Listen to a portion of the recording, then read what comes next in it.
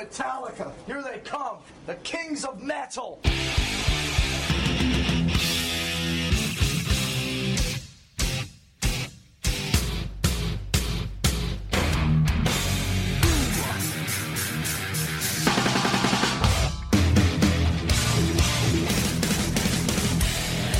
So fucking what? Hey, this is Jay Weinberg from Slipknot, and you're listening to Metal Up Your Podcast.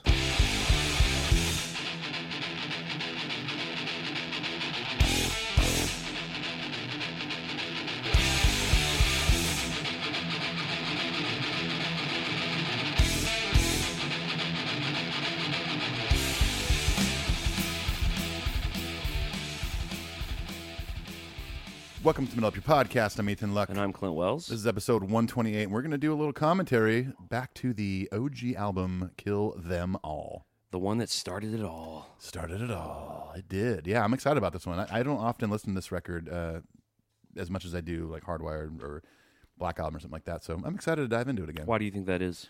I don't know. It might be because I've just heard it for so many years. Lately, I've been dipping into like 90s, 2000s for the most part. Right. When I do put Metallica on, but yeah, every once in a while I'll throw this record on. You know, I think it's a great record. I think that like we've talked about in the last few episodes, the progression from this to Red Lightning is so drastic.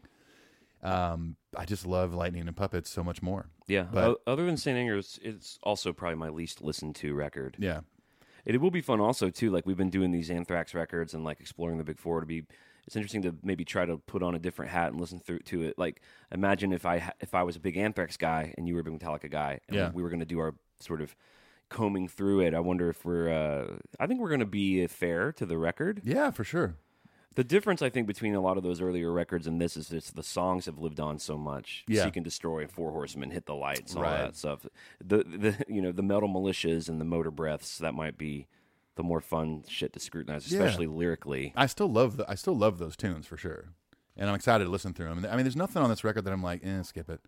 I do love this record front to back, no matter what. Yeah, I do too. And, so it's good to be back, by the way. We're at HQ too. Yeah, you've been on the road a bunch. I've been super busy. Your schedule's been insane. I know you were home for like one day last week, which is why we had to put out a bunch of bonus content for you. But I was about to say, we took last week off, and by last week off, I mean we dropped 4 episodes. right, we did 2 radio episodes and 2 Metal Tales. We're going to be doing the London Metal Tales, which was the last one from their leg. I'm doing that tomorrow with Andy John. And to try to just keep that tight and right over there. Tight and right. The radio ones were fun. I tried something a little different, and I just decided to play selections from different vinyl records I bought on the road with Need to Breathe.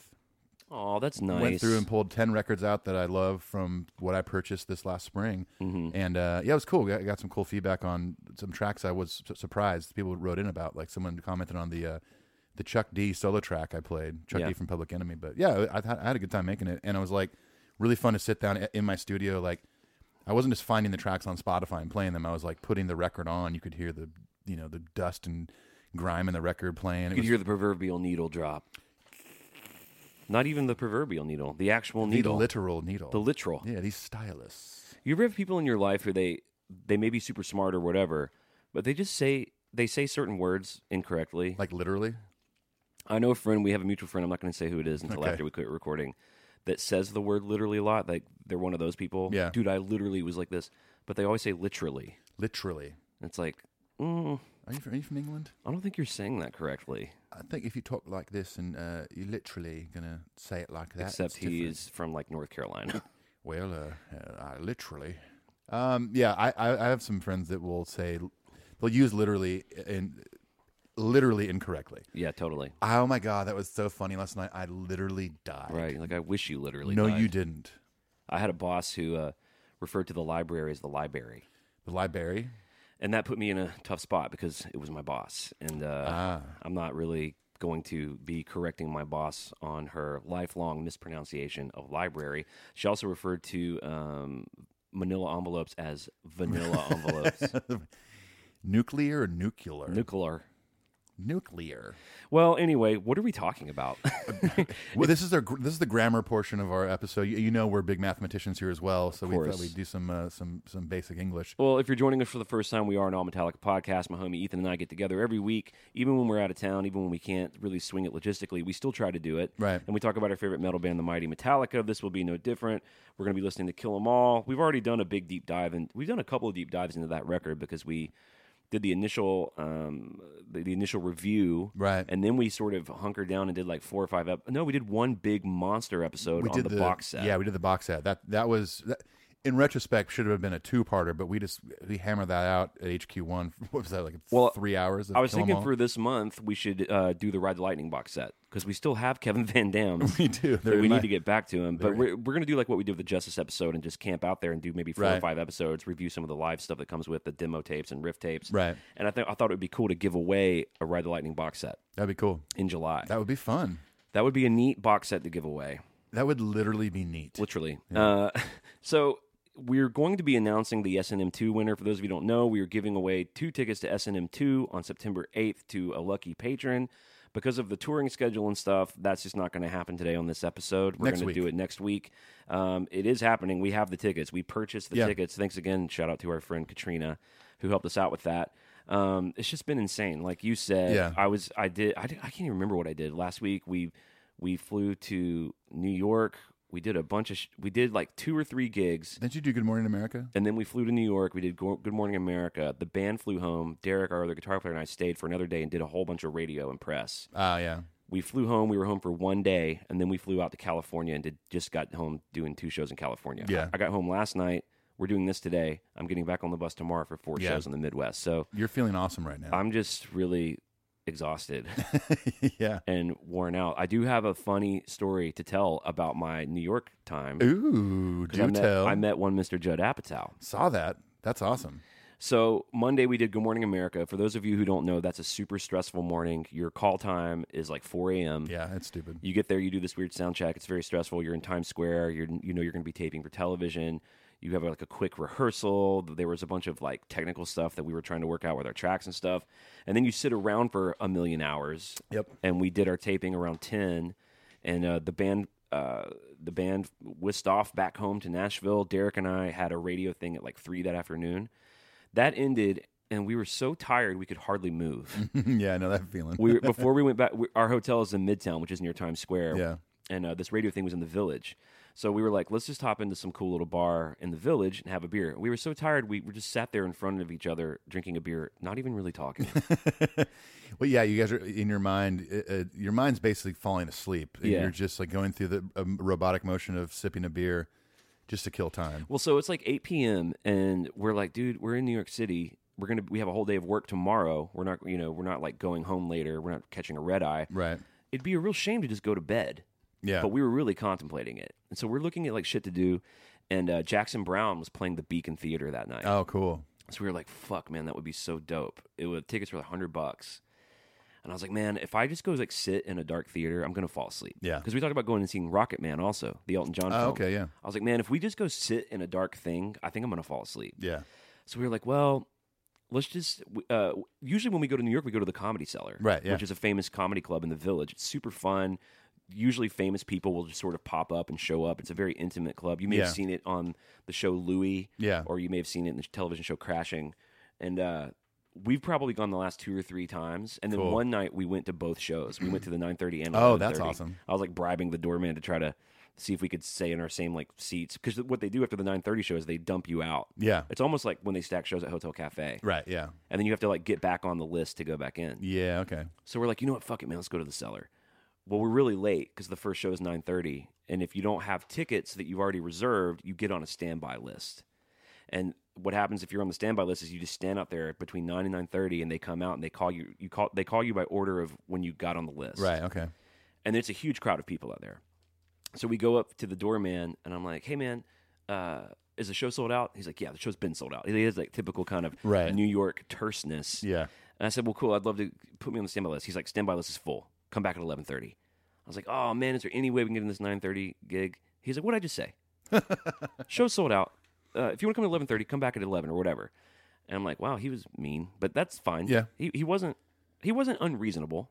Wasn't unreasonable. He's got other shit to deal with. Yeah. I'm like a low, a visiting redneck. I He get hears it. this every day, I'm sure. Now, I'm going to try to make the story not super long, but it is a very interesting story. I promise you, Ethan, and I promise Hey, you, dear listener out there. I'm waiting for the payoff. I love this.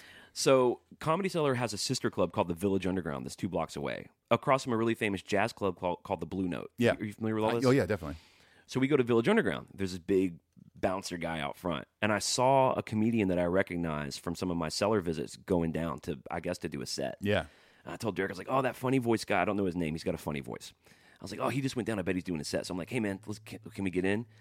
And this bouncer who I came to know as Danielle, he's giving me sort of the same New York treatment. He's like, sold out. Sorry, bro. Nothing I can do. I was Yeah. like, man, come on, dude. Standing room only. Let's hop in there.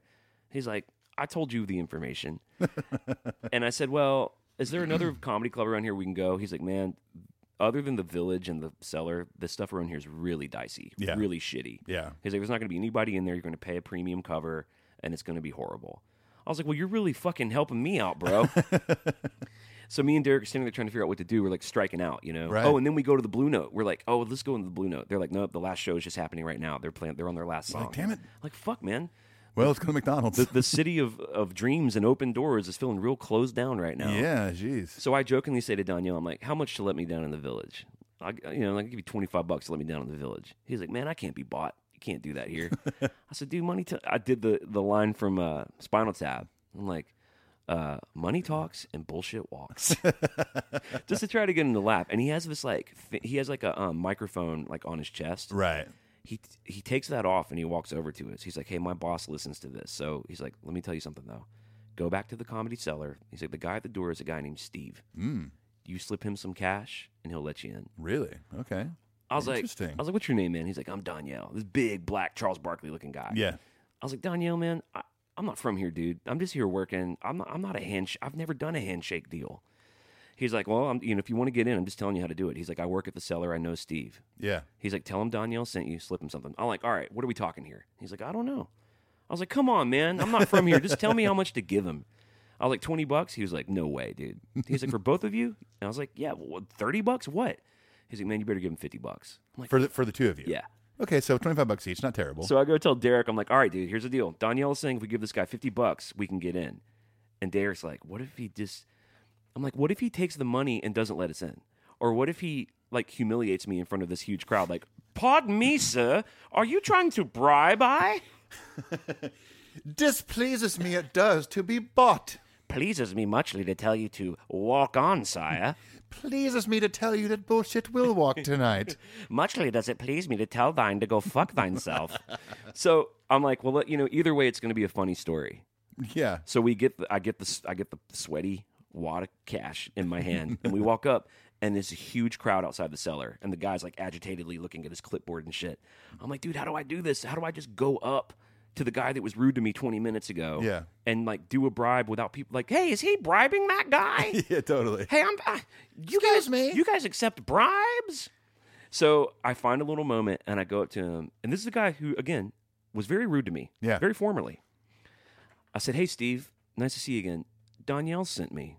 And he goes, how many? 2? And I said, whoa. Yeah. He said, because when you go to the Cellar, you have to put your phone in this bag. You can't record shit. Right, yeah. He's like, get your phone out, turn it off, put it in this bag. And I'm like, thanks, Steve. And I shake his hand and make the deal. Yeah. So wait. So it seems like he was going to let you in just because you knew Danielle. Well, Danielle had texted him. Like I'm sending these dudes over. He there. goes, Danielle. He was like, what's your name? I was like, Clint. He's like, I asked Danielle what your name was, and he just said 2 white guys are coming. I was like, wow, he really nailed it. He did. It was like nothing but 800 white people trying to get in. Right. Yeah. We were just completely indistinguishable from the entire crowd. So sure enough, in a matter of seconds, we were sitting front row in the Cellar. No way. So of course, me and Derek are like, hell yeah, man. We did it. Fucking gangsters. Fuck up in this New York bitch. So we're sitting there, and we're ordering our first drinks. It's 2 drink minimum. Several comedians come on, and they're great. It's like a great night at the Cellar. Yeah.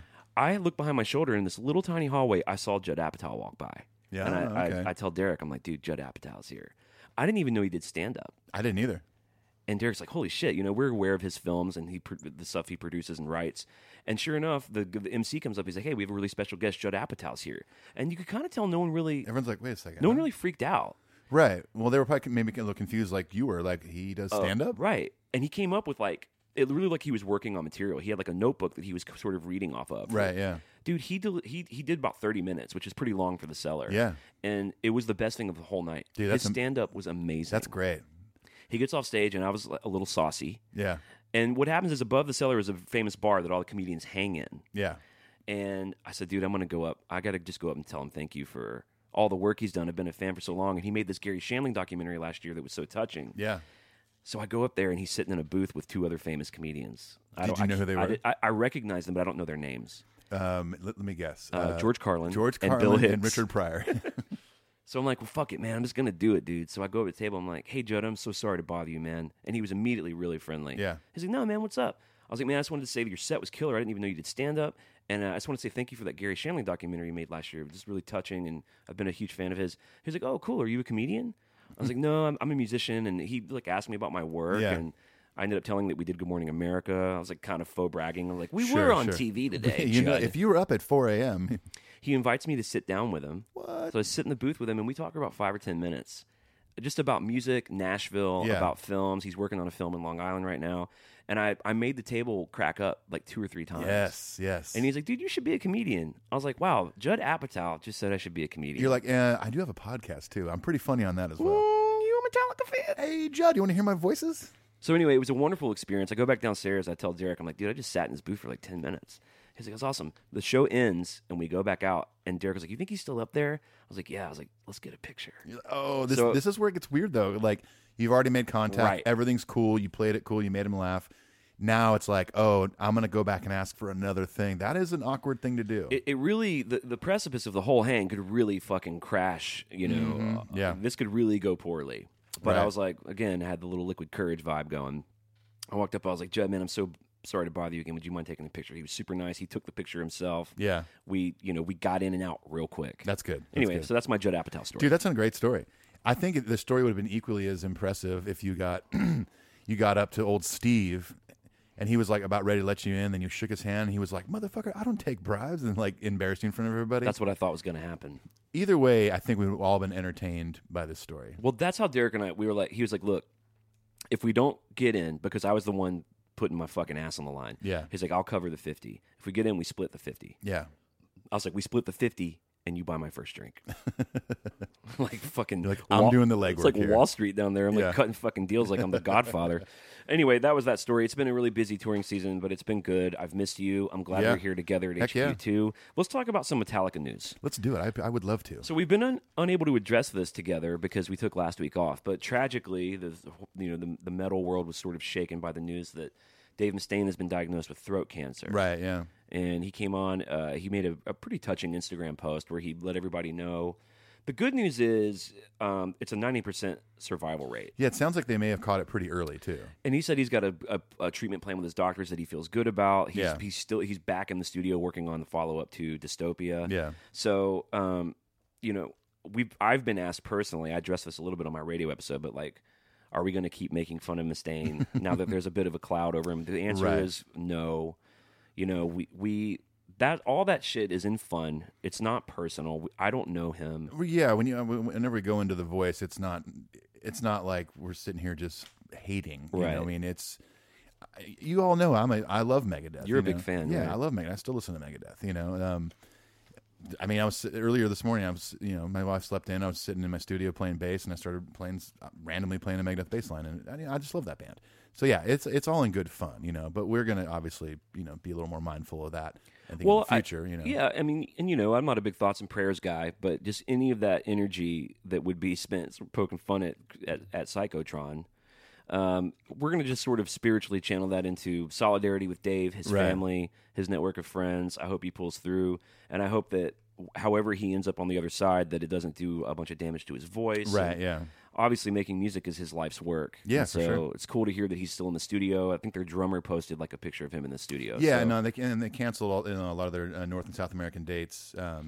I think their crew, the Mega Cruise, I think it's called. I think that. Oh, where the cruise, right? They normally play it. I think Cruise is still happening. I think the other members are still going to participate in some way, probably with some live sets of other bands or something. I'm not sure, but I know that's still happening too. Cruises are kind of like podcasts. Everyone does a cruise now. I've never done a cruise. Oh, I've done a couple. I really want to do a They're cruise. fun. Yeah, I'm sure. They're no joke. Yeah. You know what? The first one I did was the Rock Boat with Matthew Mayfield, our buddy, and Need to Breathe was the headliner. I think they're doing that in January. I'll probably be on it. Yeah. Oh, okay, cool. Yeah. If they have me do that show, which I assume they will, because they already asked me to do the one-off this month. So it was them and Brandy Carlisle. Yeah. It was a really great lineup. What did she go on to do? Oh, hardly anything. Yeah, I didn't think so. She's like the top girl right now, man. So we wanted to just say we love you, Dave, and obviously, despite the joking, we wish nothing but health and the best for him and for Megadeth. So we shouldn't have to say that, but we're now officially putting that out there. Oh, we love you, Dave, and good luck. Yeah, absolutely. Okay, next, this is another interesting thing. This is weird. Kirk and Rob are forming a cover band for one night only called The Wedding Band with Ugly Kid Joe singer Whitfield Crane and Queens of the Stone Age Danzig drummer Joey Castillo. The gig's Friday, July 26th at Ontario's Cosmopolitan Music Hall at Cosmo Music in Toronto, Canada. They're going to be covering Sabbath, AC/DC, Billy Idol, etc. If anyone wants to try to go, the tickets are $300. They go on sale June 27th and includes a meet and greet with Kirk, a signed poster, and a limited edition Kirk Hammett Monster Mashup Funko Pop figure. $300. Is this like a charity event? I couldn't really find a lot of info about it. I saw that there was a post about it. I saw that there were, Whitfield Crane was going to be singing. No, I read several articles about this. I couldn't really find what it was. Maybe it's an actual wedding. They're playing a reception. You can pay $300 to go to the reception. Wow, I would do that. If I wonder if Dan Cantor will go. He lives in Toronto. Maybe Dan might be there. Maybe Dan's getting married. We don't know that. Well, he's already married. Maybe he's getting double married. Maybe he's getting double married. I don't know. Hey, listen, I don't know Canadian law. I don't either. I think Joseph Smith did after Missouri and Utah. I do believe it's written somewhere in the annals of Mormon. Saskatchewan or something. he went up there somewhere because he got booted out of every town he went to because he's insane. That's right. Yeah, it's nationally weed is legal up there, and you can get double married. Okay. The term double married always reminds me of Walk Hard. You can't go and get double married. Right. We always joke in the band about people who maybe hit it a bit harder than we do, live the rock and roll lifestyle that you read about in Motley Crue's The Dirt. You wake up and you have like 5 more rings on your You're like, oh shit! Oh damn it! What did I do Went last and got night? double, triple married last night. Okay, so for anyone who wants to go to that, again, tickets on sale June 27th. The gig is July 26th. It sounds like a really interesting, memorable one-off to interface with the Metallica boys. Yeah, I'm kind of interested to see some footage from that. Just fan shot or whatever, because whether you like Ugly Kid Joe or not, Whitfield Crane does have a great voice. So I'm kind of disappointed Kirk isn't going to Cookie Monster his way through it. That'd be kind of cool. Back in black, hit the sack. Get so long about to be back. I am Iron Man. That's pretty much the voice at the beginning. Okay, next, moving on. The boys have a new master distiller, Dave Pickerel, who was. It's really sad, and we're gonna hear They made a little tribute video introducing their new guy and kind of saying goodbye to Dave that we're gonna hear in a second. But they're replacing him with a guy named Rob Dietrich, who's going to oversee the sourcing, blending, and cask finishing of barrels for each batch of black and whiskey. Because this black and whiskey thing, was intended to be a long haul. Yeah, they really want to make a stake in the bourbon or in the whiskey world. Right? Yeah, it's not just like a one-off thing, just for like this album cycle or whatever. It's going to be a thing you can buy for years to come. And it sucks to lose that guy that was like, because they talked about him like he was like a stone cold genius. Yeah, that, and even in the clip we're about to hear, that and interviews with like Lars and stuff before that about Dave. They talked about him like they became friends so fast. They felt like they'd known each other forever. It was like a really good pairing of personalities to come together to do this whiskey. So it's cool that also that they got this guy Rob to come on board. Mm-hmm. I'd imagine he lives up. He can, to the best of his ability, fill the shoes of Dave to do a good job, and everyone feels comfortable with this guy coming in to carry on the legacy that this guy started. Well, let's take a listen real quick. Let's do it. Dave Pickerel was absolutely amazing. I felt like I'd known him all my life when I met him. Dave had that command. He had that character and that persona. When he walked into a room, he really brought an energy that was super positive. He had a lot of knowledge. I was really blown away by how much information he had information that was gleaned from years of experience. He knew down to molecules how they reacted to a microscopic level of making whiskey. A lot of good times in a very short amount of time, and obviously devastated that we didn't get a chance to keep connecting on different levels. He was very proud to be, I think, associated with Metallica, and as we got to know him and saw the level that he was at and the work that he put into his passion, we became very close. You know, Dave's passing was sudden and quick, and he was at a whiskey fest. He was there to represent what he loved doing his whole life. I know that he would want us to carry on and continue this journey. It was a very precious and obviously way too brief time with him, but I'll cherish every moment. Someone we think who is equally as capable and competent and knowledgeable, and that's Rob Dietrich. And we're very, very, very excited to have him on board now. And now moving forward with Rob is incredibly exciting. A lot of new adventures we're going to go on, and he totally fits into the Metallica family and to the Blacken family. He's got some cool facial hair. That's hugely important. He's an explorer of crafts. He's got the skills as well. And obviously what he accomplished with Stranahan's and the rest of his resume is incredible. Super excited, man. We're super excited to get on with it. So, a new master distiller. Leave it to Hetfield with the dad jokes. I know, love it. Hetfield's got such a good laugh. Whenever he knows he just cracked a dad joke, he makes himself laugh.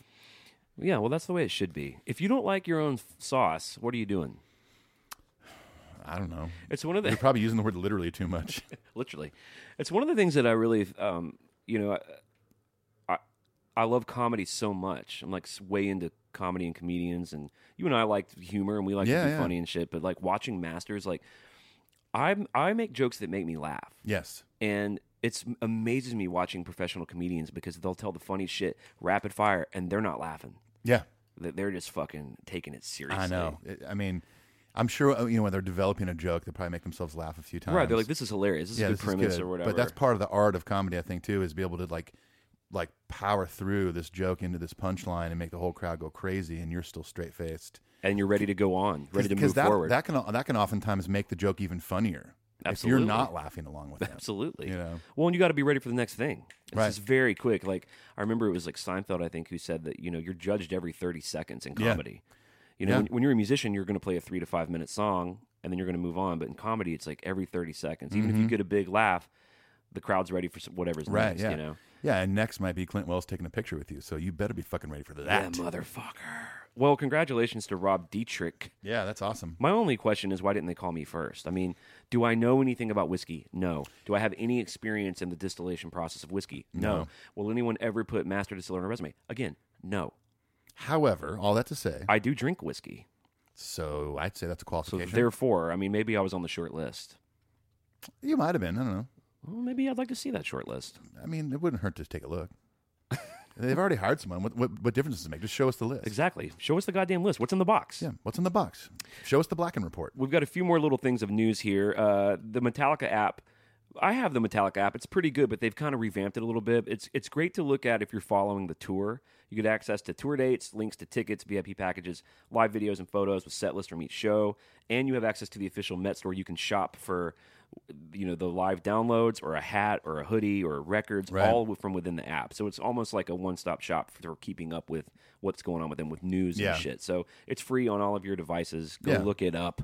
Do it. The last thing I saw is that Papa Het, he doesn't post much on the socials. He just finally did recently. So when he does, you're kind of he posted a thing I think last month of him like driving, listening to Motorhead. Yeah, well the thing on his Instagram account, people were freaking out about. He posted a photo when they were in Dublin, right? With the statue of Phil Lynott from Thin Lizzy, right? But that Slayer thing that got posted, I want to say, no joke, like a year ago. Oh, really? I remember seeing that. I rember seeing his hand playing air guitar on his. But it just now wheel. made the news. It just slow all news of a week. sudden just showed up. I want to say, I don't know, maybe it's back in his Instagram account. I have seen that before. I got to say, anytime James Hetfield blows a fucking snot rocket, the metal rags print it as a news story. I mean, I know it's probably not calculated. Like, yeah, I'm sure he's not like, I'm going to stay off social media so that when I do post something, it'll be news for us. They don't need that. No, I don't think he gives a fuck about that. You talking about James? Yeah, no, I don't think James he didn't gives a shit about that. Right. So, but because to the rest of us, when he's so quiet outside of shows or interviews, it's like when he does post something, it's like, oh my God. I just thought it was cool that he's jamming to some Slayer. Yeah, absolutely. And speaking of dad jokes, the caption said, "Slaying makes me smile." Oh my God, dude. That'd be a good shirt. That'd be a really good shirt to Slaying have. makes me smile. Aw. Although that could be interpreted in a pretty pervy way, too. It could be seen as a tacit endorsement of murder. And I mean, like douchebags that like I pick up on Uber that are like in town to fucking slay. Oh. You know? Or it could be, an homage to slaying, to Santa Claus. That's true. Spell it a little differently. The shirt could say slaying, and slaying could be in the Slayer font, and that makes me happy. It makes me smile. Or he could have posted it at Slane Castle next to Thin Lizzy Guy and said, "Slain makes me happy." Ooh. We are just fucking wordsmiths We're up on in this fire. bitch. You listening, Hetfield? A lot of ideas we're throwing your way for free. All right, that's what's cooking up in the news. We have an iTunes and a Patreon. If you like the show, and good God, why wouldn't you? Go leave us a positive review on iTunes. We are up to 400 positive reviews. I think we're a little further along. All of that goes a long way. I mean, if I was looking at the top podcasts today, it was kind of depressing because they all have like 35,000 reviews. Exactly. Yeah. It's like insane. Like, it is crazy. Sometimes when I think that the show's doing well, I'll go look at that and I'm like, yeah, don't look at Joe Rogan's review count. But having said that, if you like the podcast, clickety-clack your way over there. It's really easy to do. You can even just leave the 5 stars, or you can just say something short like, "I love the podcast," or whatever the fuck. I do like the more colorful ones, though. We do get some pretty... We have a really funny fan base. We do, yeah. They like comedy, they like humor. Yeah, who doesn't? Honey, please. Oh, please. I love humor. I mean, the only person, big Seinfeld the only fan. person in the world who doesn't like comedy is probably Kerry King. Oh, he definitely doesn't like comedy. Unless it's satanic comedy. He's just... In his downtime, he just sits like on a throne in his basement... wearing 1,000 chains. Yeah, all jingling. And he's got a porcupine wrist cuff on each arm, but he's also got the shin ones. Yeah, he has the shin ones. So he kind of looks like a a demon overlord / Sonic the Hedgehog. Yeah, I think you're right. This is all accurate information too. I've seen pictures of this. Yes, oh yeah, we've seen pictures of his lair on the dark web. It's real dark where he's at. I did see that Joyce had her 95th birthday party. Isn't that nice? Honey, so please, nice. I'm gonna live forever. Oh my God, it's nothing. I'm just a kid still. Here's the secret of I found the fountain of youth, honey, 75 years ago. I rub distilled olive oil all over my bodies every night and every morning and every afternoon and every mid-morning and every mid-afternoon. Keeps me young. It keeps me youthful and vibrant. Yeah. We know the stupidest but yet fun fact about that photo I did post on the socials. It literally was a sign at the end of my street, and I was coming from running some errands, and I saw it, and I was like, did that just say Joyce's 95th? Mm-hmm. Went to my house, dropped some groceries off, and I had to go run one more errand. And I turned around, pulled over, and I was like, I got to take a picture of this. People ask me all the time, honey, how do you get the olive oil off your skin? And I tell them it's very, people frown upon this maybe a little bit. Peter's not real happy with me, but I let Lucius lick it off. Oh, he loves it. It's addictive. Well, he loves it. How do you think he's lived to be 75 years old? Wouldn't it have been amazing because Joyce's actual 95th birthday party was 2 houses away from me? Yeah. If I would have gone in there and be like, can I interview Joyce real quick? Oh, my God. For a podcast. That would have been great. Joyce, how do you feel about your 95th birthday? What if she was from New York, too? She's like, oh, honey. Honey, I grew up in Yonkers. It feels really great to be here in Nashville, Tennessee. Yeah, I love it here. Anyway, I like the humidity. It's good for my skin. It's great for my skin. I don't like being in the sun unless I'm on a pedal tavern. Oh, I love pedal taverns. Are you kidding me? BYOB, honey. And I do. BYO Chardonnay. Sometimes BYO Rosé. Who knows? Honey, BYO Pinot Noir. Oh, love that stuff. I love a nice red. I love a nice Chianti. Oh, please. And don't tell Peter this also. Sometimes I get a little bit delicious. He has trouble sleeping. I rub it on his gums. He loves it. He makes him sleep easy and... Sleep easy. All right, here's the other deal. If you want to do more than the iTunes, and we get new patrons all the time, is we have this thing called Patreon. You can go to patreon.com/metalupyourpodcast, and you can support the show for what generally amounts to 2 cups of coffee a month, $5. You can support us, keep us going, keep us excited to do this work, and help facilitate things like cover our Blackened EPs, paying Nathan Thomas to mix it. We're cranking up the Lunar Satan shit, which, by the way, at the end of this episode, we're going to be hearing the debut of the new Lunar Satan Jam. It's awesome. Mixed by Paul Moak. Mixed by one Paul Moak.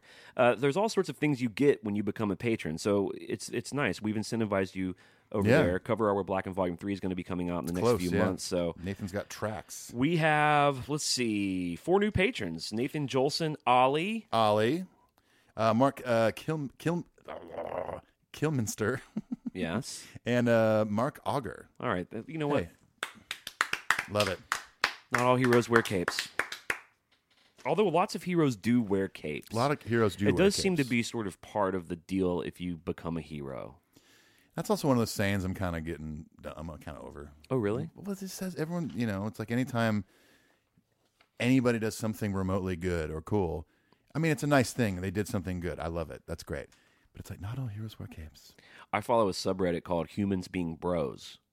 And it'll be like, a man and his handicapped son trying to finish a marathon, and the kid with his legs, a bunch of strangers would come help him get up the rope thing. Love it. I love that stuff. But then a lot of but people don't really understand the premise of Humans Being Bros. Yeah. Because a lot of it's just people doing shit you should do.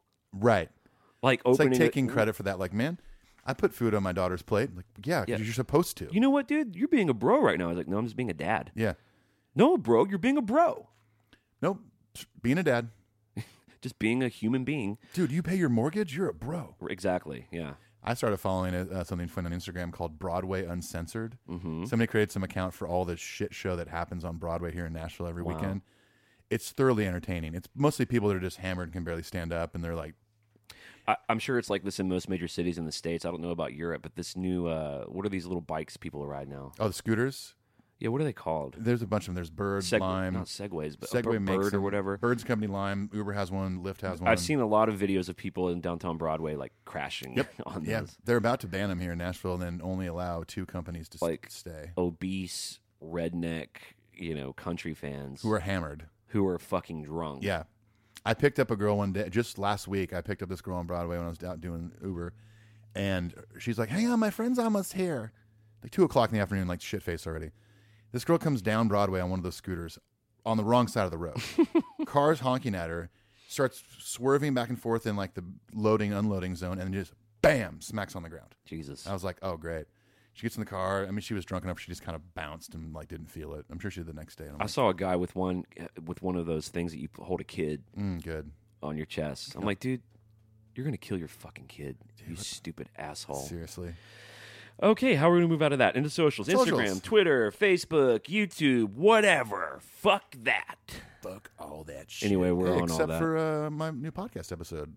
I saw that you put one with Sean McConnell, Sean who's McConnell. who's I toured with for years, who's a dear friend of mine, a wonderful songwriter and artist here in Nashville. I'm sure that was a very fun convo. I haven't heard it yet. Yeah, it was super fun. We recorded it a couple months ago while we were on the road together when he was out opening for Need to Breathe. And I finally put it out and edited my little way I do it, an intro and outro, and played some of his song clips and stuff. It turned out great. Do you mention me in it? I do mention Metal Up Your Podcast. No, you don't talk. You don't talk about me in this. In the episode, I think we do. I actually haven't listened to it since we recorded You it. son of a bitch. I'm not a son of a bitch. The other podcast we want to pimp out is mine with Bob Schneider called I'm Okay, You're Okay, I'm Not Okay, You're Not Okay. I think you'll all like that. Our website's metalupyourpodcast.com, where you can hear a lot of other podcasts that we've been on. I listened to your Thunder Underground podcast this morning. Yeah, that was fun. I dropped my kid off in Huntsville, and on the way back I listened to it. So our friends Jason and Trent have a podcast it's all hard rock and metal. It's not just Metallica, but Right. I was on their podcast in January, and then you were on it. They released it a few weeks ago. So This was I think we recorded it. I remember it was in Tulsa, but I can't remember when that was. It was a few months ago. the most easy and direct way to get a hold of us is our email address. We respond to every email that we can. We're a little backed up now because we've been so busy, but we'd like to read 5 on the show. We're going to do that now. Let's kick it to the email corner. Let's do it.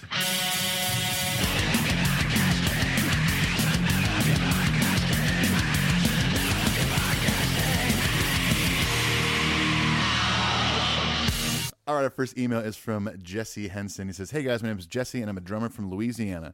I did some touring in my younger years, but now I just play for my church. I found the podcast maybe a month ago and fell in love with it. Besides Metallica content, I was a big-time Christian in the early 2000s, so I wanted to tell Ethan, I went to the Sadie Hawkins dance in my khaki pants. What's that? That's a super old Relient K song that that was way before me. How does it really go? Sing the actual melody. No, I'm not going to. Come on. It basically goes, it's the old pop punk song. Sadie Hawkins dance in my khaki pants. There's nothing better. Oh. Yeah, I played that song a bunch. I'm going to go ahead and congratulate you on not being a part of It's that. a super cheesy song, and even like the dudes in the band were like, "We still have to play this song," but it was one of their more popular songs. Wow. Okay. Cool. But so appreciate the shout out, but I didn't play on that. And Clint, I checked out all the Rodney Atkins stuff I could find with you in it, and I'm a fan. You are very talented. Thank you. Also, the Dave Mustaine impression is great. Never gets old. Until now. The thing I came to ask is, what do you think of live Saint Anger? The boys just posted recently. I thought it was a good bit better. Just want to get your thoughts. Keep up the great work, guys. Much love, Jesse. Well, I think the Saint Anger stuff, the slot they have in this tour set, sounds amazing. Yeah, I think it's awesome. I mean, hearing them do it now with more of the hardwired sauce, obviously the drums are better, the guitars sound better. Kirk's doing some leads in it. And they haven't played this material in so long that it's just fresh. It's like, cool. I mean, I'm down. I think people are stoked. I love there's a Saint Anger slot. I do too. We have talked about in the past, like, wouldn't it be cool if they played some Yeah. Saint Anger tunes?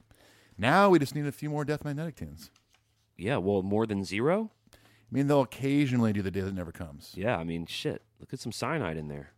Let's at least get some stuff warmed up for S&M 2, fellas. Yeah. Come on. They played The Unforgiven 3 one time, like 100 years ago now. Yeah. Remember when they played that and we were so excited? Yes. Because what could it mean? What does this mean? What does this all mean? It turns out it didn't mean shit. James, I know you're listening, man. Come Unless on, there's, dude. you know, they very well could have a couple other songs up their sleeve that they're not going to play live, but then surprise the masses with at S&M 2 both nights. Literally. Our next email is from our friend Aurelian Moreau. He says, "Hello there. I'm currently listening back to all the episodes in chronological order, something I've not done when I discovered the show. At the time, I cherry-picked episodes based on the topic covered. I started 1 month ago driving back from the Zurich Metallica show, and I'm already at episode 59. Damn. What a ride. All the private jokes make more sense, and it's fun to rediscover the origins of Dave, Torben, Paw Paw, and all these crazy incarnations and avatars.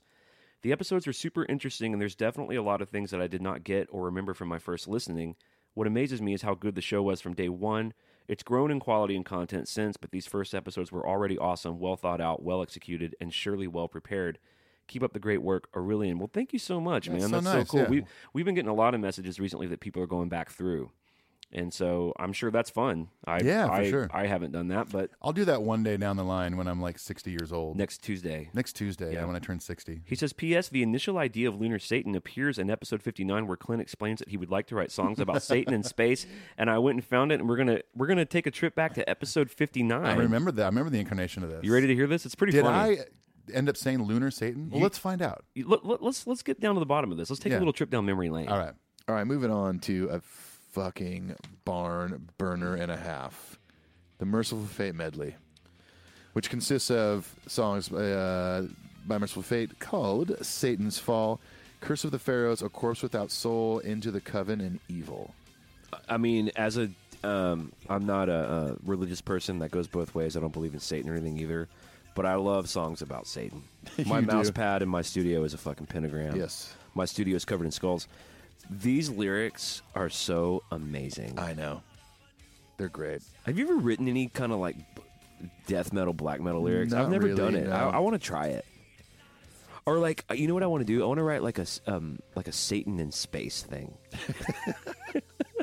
They're kind of like Jason X. like a metal record, but about Satan, like Satanism, but in space. In space. Doesn't that sound amazing? Don't you immediately want to check it out? I would listen to it. I actually have a note that says, "I love all the Satan talk. Haha. I'm trapped in his spell. I'm going to hell." Is that ridiculous? I'm trapped in space. I see Satan's face. See, I'm already writing the Satanic Space Odyssey right now. Oh, you can do it, man. I believe in you. The opening line is, I seriously love this shit. "Howl like a wolf, and a witch will open the door." That sounds like a clue you got on playing Zelda. Like, if there are, like, witches and fucking wolves and the devil and pentagrams and blood, You're in. I just, whether it's a movie or a song or Art Deco for my modern home, post-modern satanic home, Sure. I'm in. I can't wait to hear Clint's record about a devil in space. Yeah, Satan in space. Yeah. Yeah. Well, why does he have to be just on Earth? He can be in space. He's fucking Satan. He's not on Earth. He's in hell, remember? Thank you for the theology lesson.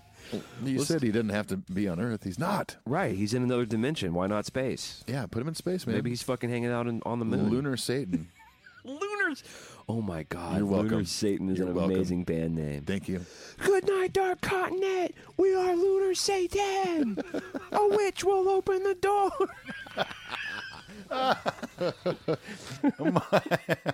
Well, there you have it. I mean, that's The origin story. That's where it all began. Wow. Thank you, Aurelian, for reminding us when that Yeah, happened. for helping us resurface that. That was amazing to listen Okay. to. Wow. Next email is from Sam Barry. Hey, Clint and Ethan. I just wanted to say that I'm loving the show.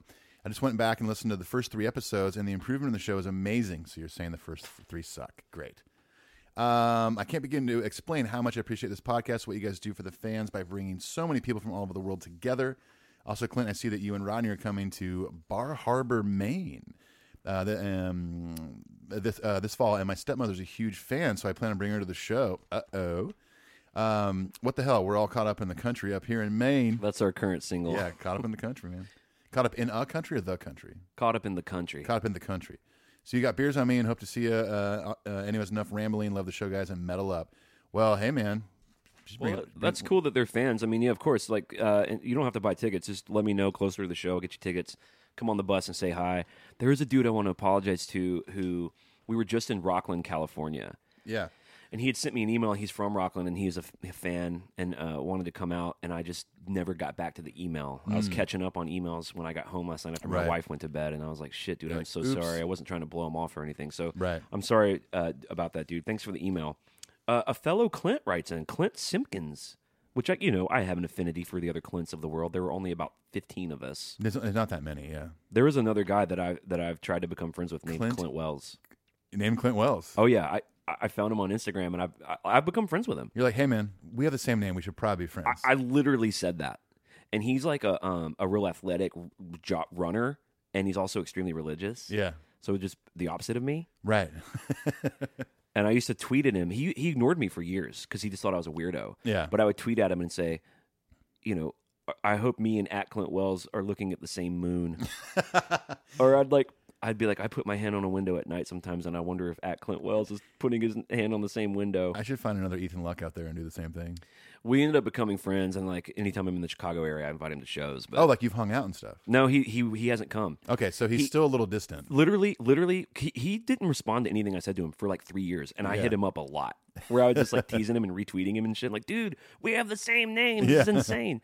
And this is maybe 4 years in. Yeah. I was playing at Park West with Bob Schneider. Yeah. And I did the same thing. Hey, man, 2 tickets for you at Will Call. You know what name they're under. and he wrote back and said, dude, I'm actually going to come. Are you being serious? Oh, wow. And I said, dude, how many tickets do you want? And he wanted like 5 tickets. And I Yeah. was like, you got it. I told our tour manager, Ted, I was like, put Clint Wells down for 4, and that's not a joke, motherfucker. And then he didn't come. And I kind What's up, Clint Wells? Man, he's Jeez. busy. He's got a kid and he's married and shit. But Still, I don't know. It's- free tickets to yeah, fuck him. a country concert. This was Bob Schneider. That would have been A a hell of a rock show. concert? Come on. All right, back to Clint Simpkins. He says, fellas, the moment on the last show where Clint pulls out the medieval voice was, in my opinion, hands down the funniest moment on the show to date. And he's talking about when we were talking about Slane Castle, and I said, congratulations, Metallica, 75,000 tickets sold. I trust a sack of shillings is appropriate, yes? He says at the hour 46 minute when an aggressive Anthrax riff drops, bring me the enemy of war and release the chirping chickens. And later you said fruit flies. Fruit flies. I don't know what that's the context is of that. Don't either. He said that's solid gold. I was jogging at 5 a.m. when I was listening and was laughing so hard I had to shorten my run. You're welcome. The other funniest moment was way back in episode 70 when you covered VH1 Behind the Music and did 5 minutes or more of Dave Mustaine Oh my gosh. quoting Back to the Future. That was one of our golden moments for sure. The DeLorean. Listen, we can still do the Dave voice. This is not disrespectful. We're just I think as long as we're quoting like Coming to America or Back to good the morning, my neighbors. Fuck you. Yes, fuck you too. Oh man, I was Joan of Arc in a previous life. That boy good. Yeah, good terrible. Good terrible. I believe the children are the future. Put your hands together for sexual chocolate. They got the Big Mac. We got the Big Mac. This man's been my reverend since I was a little boy. You know him as Joe the Policeman from the Who's Looking Out episode of That's My Mama. Okay. He says, both of these things I've listened to many times when I needed a good laugh. Well done. The chemistry is good with you two. Clint Simpkins. Well, thank you for the Thank you, sweet Clint. message, Clint. I appreciate that. Sorry, I can't stop. Wow. I guess the moratorium on the Dave voices has been immediately lifted. The Dave. It's one thing to do the Dave voice. We're not going to poke fun at him. Totally. We respect him. We want him to get well and stuff like that. Of course. But it's all it's in good fun. It's all in good fun. Our last email is from Mark K. He says, "Hey buds, I've listened to your show since the first week. I can't believe it's been 2.5 years, and I've loved every minute of it. I'm just about to jump in the car to go to my first Met show in 11 years."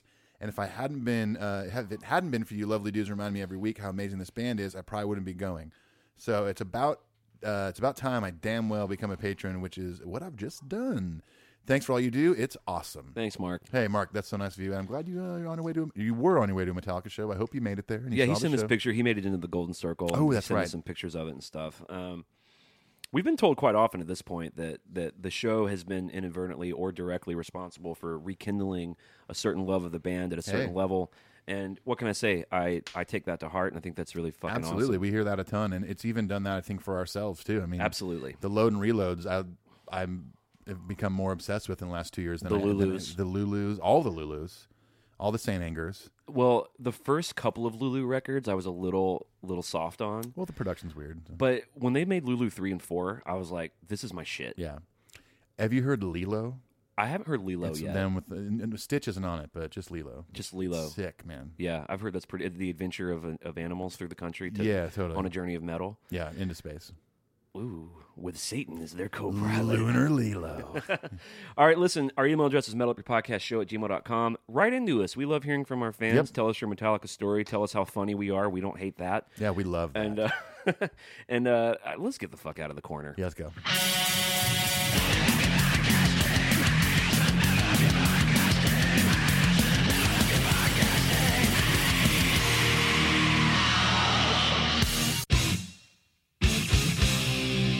Hey, it's Clint from Metal Up Your Podcast, and we hope you're enjoying the Metal Tales from the Road series. If you've been keeping up with us, then you already know that we've covered every stop on the 2018-2019 North American Arena Tour, and we look forward to catching up with all of our European friends later this year on the Stadium Tour overseas. And there's more! After the Stadium Tour, we are continuing the Metal Tales series for any Metallica show in the past. Maybe you saw one of the Orion festivals. Maybe you were at the Channel in 1984 and Cliff Burton bought you a beer. Maybe you were at one of the 30th anniversary shows, or you just saw a regular-ass show in North Dakota somewhere. We want to hear from you. Since Ethan and I started Metal Up Your Podcast, we've wanted to find a way for listeners to call in and share their stories. Well, this is it. To make yourself eligible for a future or past Metal Tales episode, please consider joining us on Patreon. For $5 a month, you not only get to come on the show as a guest, you also get both of our Cover Our World Blackened EPs, monthly giveaways like deluxe box sets, rare vinyl, posters, and other goodies. You get early access to our YouTube videos, and we also let you ask our guests, like Ray Burton, Michael Wagner, Hailstorm, members of Slipknot, your very own questions. For what essentially amounts to 2 cups of coffee a month, you can ensure that Metal Up Your Podcast continues to grow in quality and content. For any of you on the ride with us, we love you, we thank you, peace and adios.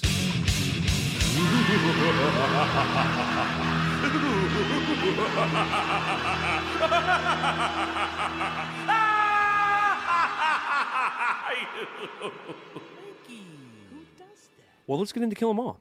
I would love to. We're just going to bypass all the facts because we've done a lot of deep dives into this. Paul Curcio produced it. Of course, this was the Johnny Z days. Yep. The boys made it in New York. Megaforce. Dave was, infamously let go. They flew Kirk out. He learned the songs on the plane. And thus born was the Metallica we all know The and rest love. is, as they say, history. They love to say that. I know. And the rest is history. Here we go. Hit the lights. Pleases me it does to hear Kill 'Em All in its entirety. Pleases me to fade in the trash can, sire. This to me is such like they were such a live band at this point. I think this intro captures that. Like they probably open their show like this. It sounds like you're seeing a band in a club. You know, totally. this trash can intro. It's cool. I could kind of do without it. Let's Yeah. just start right here with a pick scrape. Such a good old Marshall tone. Bing. Ding. Bing. Wow. Wow, this sounds good. Gonna kick some ass tonight. All right. No Life Till Leather, homie. Man, imagine in 83 hearing this, just like, holy shit, what is this music? Like, you know, people were hip to the new wave of British heavy metal, but this was a whole nother level of stuff. There's so many little things as a more experienced musician now that I hear, like on that part, the rhythm stuff is swung and Lars is playing straight. They would never have known that. Yeah, it was like they're inexperienced at the time, but I think now it's like, it's endearing. And it's a lot about like what they're going to do that night. Yeah, totally. I mean, this and Ride Lightning probably have the most ride cymbal Lars will ever use.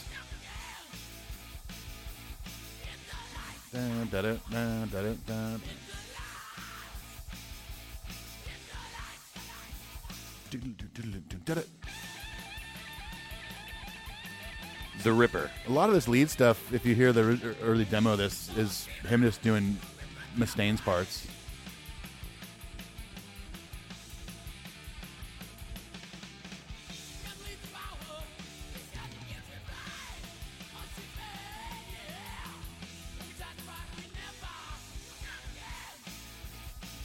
It says No Life Till Leather comes from the obsession with leather in the metal scene during the early 80s. Some deep shit.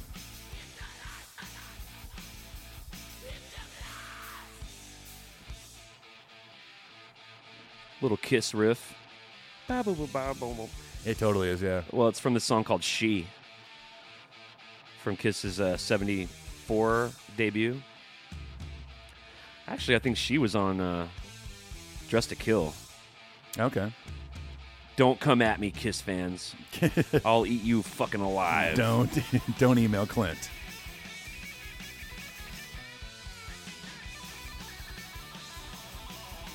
I mean, track one, he's got the wah on his foot already. He's using it real sparingly there, though. He's not really cocking it back and forth too much. I still immediately like this way better than any other Big Four shit. Yeah. Well, I mean, that's, you know, even Newstead said it. You know, a lot of people have said it. Dave Ellefson said it. You know, there's the Big Four, but then there's three, and then there's Metallica. Yeah. And it shows on even this first record.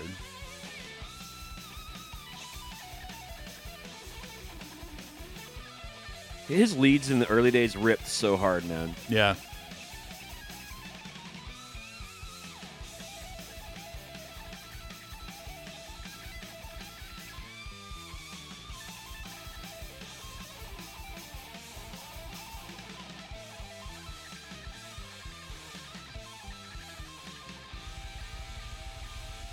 Yeah, boy. Yeah, get it, son. I like hearing Cliff in there, too. Boom, boom, boom, boom, boom. Yeah. Good night. No, James, you mean hello. That was our first song. First tracks, James. Come on. I mean, probably my favorite song on the record. Ooh, yeah. What's mine? This is a good song that to me that almost tells the future of Metallica. There's so many parts of this song to me that are just foreshadowing what they would end up becoming.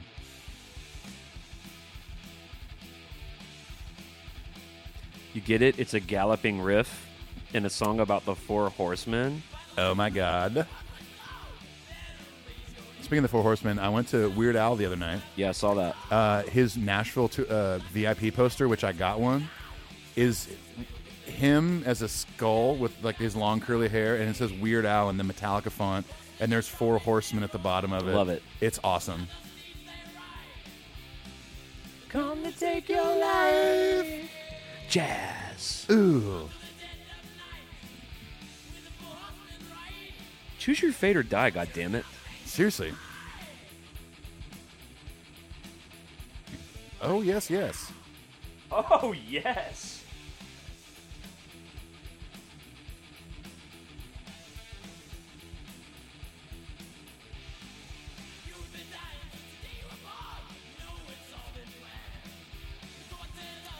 Yeah, there's a lot of riffs on this record that when I was first starting to learn guitar and got into Metallica, that there's some riffs on this record that were, at the time, very challenging. But once I got them down, it was so exciting as a young guitar player to play along with this record, and not the leads, but definitely be able to do all the rhythm.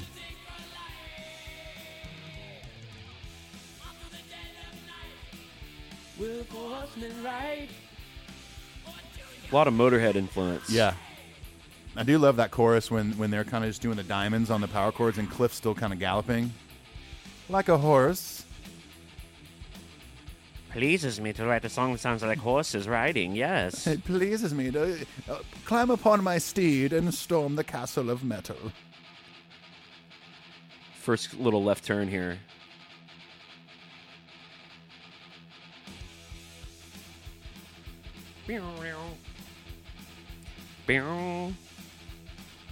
Meow, meow. I love the broken down ba boo boo ba boo boo ba Yeah. boo boo. I mean, this song also is a very early sign of the power of their arrangements and the left turns they could take and still keep you interested, like going into that part right there. Hold on, I have to read this little anecdote. So the thing with Genius Okay. lyrics is what we always look at when we look at these. Right. Is it's like fans. It's almost like Wikipedia. It's like fan submitted explanations and stuff. Here's what this genius wrote. Let's hear it. He says, "The horsemen are coming, but you should at least try to fight back. Get on your horses and go. If you've got a magical sword, you may have a shot. Or it's the horsemen that have those demon swords, and they're going to kill you and all of your fellow warriors." Oh my gosh. Wow, consider me enlightened. Cry for the Indians. Okay. Great riff.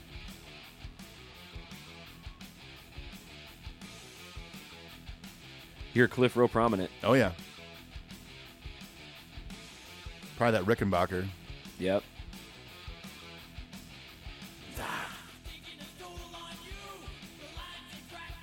Honey, get some olive oil. It's so easy.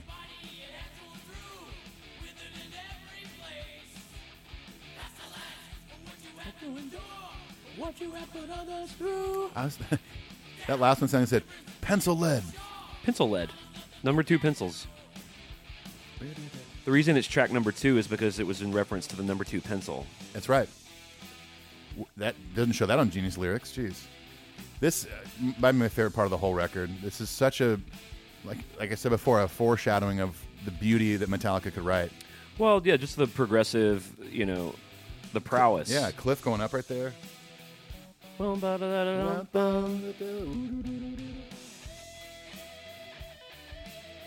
Dave Mustaine referred to this as the Sweet Home Alabama section. That's right.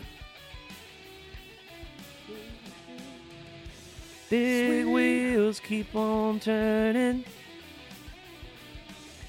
Carry me home to see my kin. Singing songs about the Southland, like L.A. Miss Alabama, sing a friend, well, I'll sing it again. Jazz, Tell jazz, you jazz, what. jam. Double track solo. Yeah, You hear all the little differences. I know. It's a great push-pull to that.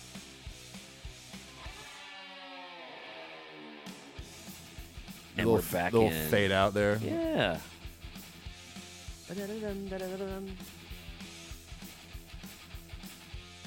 Paul Curcio famously said that when he was tracking this with him, he thought it was horrible.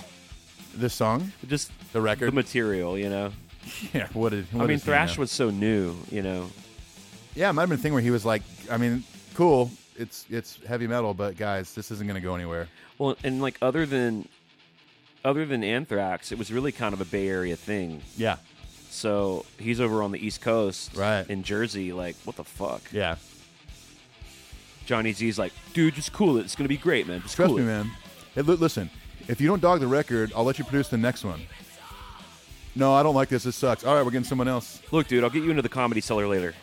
How's that Let's sound? produce this. I can't pay you, but I will give you $50 to bribe Steve at the door. That's right. And you might meet Judd Apatow as a child. Exactly. He's been in this since he was a kid. Come to take your life. Yeah! Ooh! Will the horseman ride? Choose your fate. God damn it, I love this song. I know. It also just instantly makes me wish they would play that bridge section live. You know what I just noticed? What's that? We get the first "Yeah, yeah," which we would see later again before the solo of "Nothing Else Matters." Yeah, He goes, yeah. Oh, yeah, yeah. Jazz. Fusion. Meow. Meow. Like the song could easily end here, but no, let's do another ripping solo. I love that. I think that's a Mustaine written solo. Uh-oh, Clint's pulling the guitar out, so you can try to figure it out.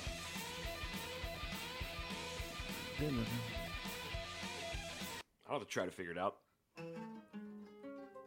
Hey! I used to learn that. Dude. It's really there it weird. is. That It is a weird. Mustaine thing. Oh, yeah, he does all that sorts of stuff.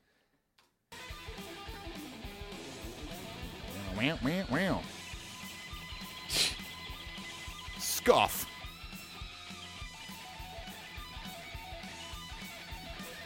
If I had been in this band with this material that young, like that's what we were coming out of the gate with, I would have felt so fucking confident. Yeah, It takes that confidence on the front end. absolutely. Well, it shows in their live performances back then too, man. They meant that shit. Yeah, take that, mechanics. This intro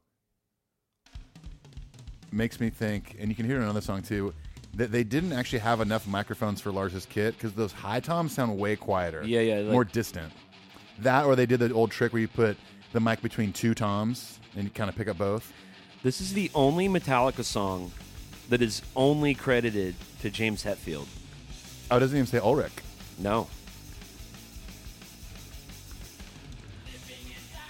I love this song. I love your cover of it too. Thank you. Thank you.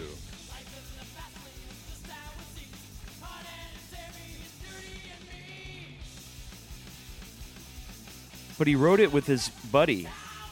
Not Lloyd Grant. I don't remember.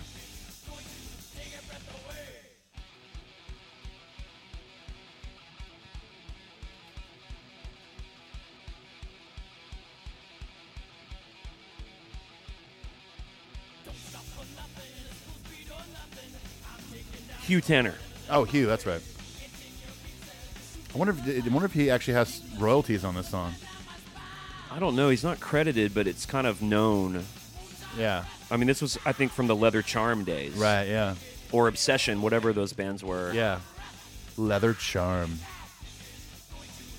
It says it's one of the only 2 songs Lars Ulrich doesn't receive a writing credit for.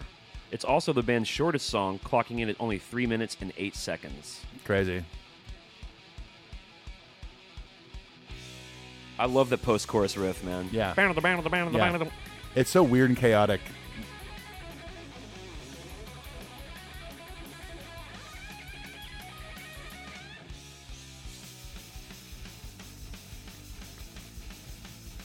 Kind of sounds like The Offspring. A little bit, yeah. Smash is the way you deal with your life. We were listening to that before we started recording. I got it on vinyl. I love it. I'm missing what life's about. Only live once, so take hold of the chance.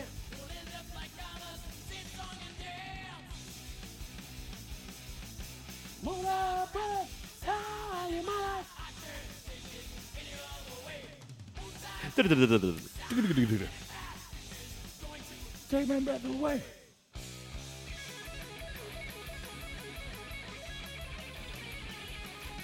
It just reminds me of that performance from the Orion Festival where they came out as Dahan and played yeah. this front to back.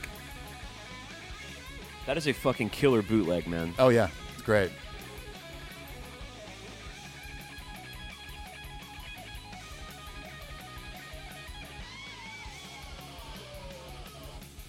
That little pick scrape right there that sounds like it's going through a talk box. It's so weird and random. Meow, meow, meow, meow. Now, I believe this riff is a Mustaine riff. Well, It yeah. sounds like well, one. Mustaine claims that he wrote this whole thing. Lyrics and everything? Yeah, but, I think Lars is quoted as saying that, like the Mechanics, the original lyrics were like sexual innuendos. Oh, okay. And then they kind of retooled it, Yeah. I love how the bass goes down or up. It goes both, actually. Whatever. It goes somewhere.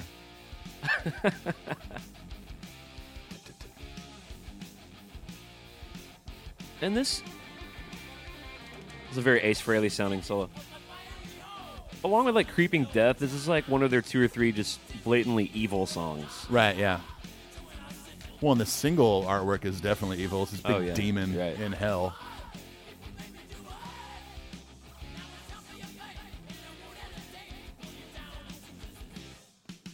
Come on. Great riff. Oh, so good. If Right there, I that's can jump yeah. in the fire. Come on. Yeah, that's what Cliff does. The first half, he goes down. Come on, guys. We're going to jump in the fire. Come on.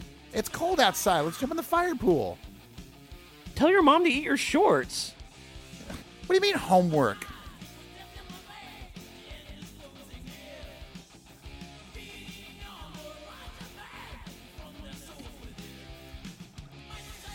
There's a video of them like on the Madly in Anger with the World tour where they're wanting to play it that night. Yeah. It was like Lars's idea or someone had requested it. And Kirk is like in the dressing room listening to it on a burned CD to try to like relearn it. Right. He's like, someone's videoing him doing it, you know? He's Yeah. like, wow. I mean, yeah, I don't know the last time they played this song live. I can tell you. How? Knowledge.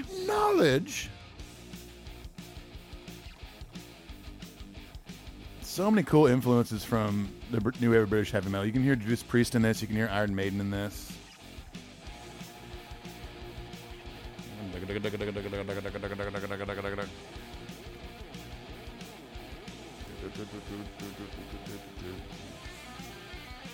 It's been played 91 times. Most recently performed in Berkeley, California in April of 2016. Oh, that was Record Store Day. Right. They did that at Rasputin, yeah. Before that, it was 2013 in Detroit at the Dahan show. Oh, okay. I mean, 91 times is not a lot for Metallica. For how many shows they played over the years?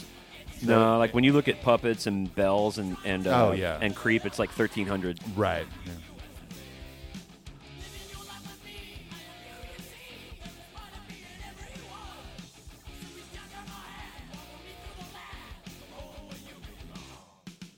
Come on. Come on, Billy. Come on. It's cold outside. I want to jump in the fire. I don't think I should jump in the fire, though. Come on. I'll bring s'mores. Okay, I'm in. I'll bring the graham crackers. I'll bring the chocolate.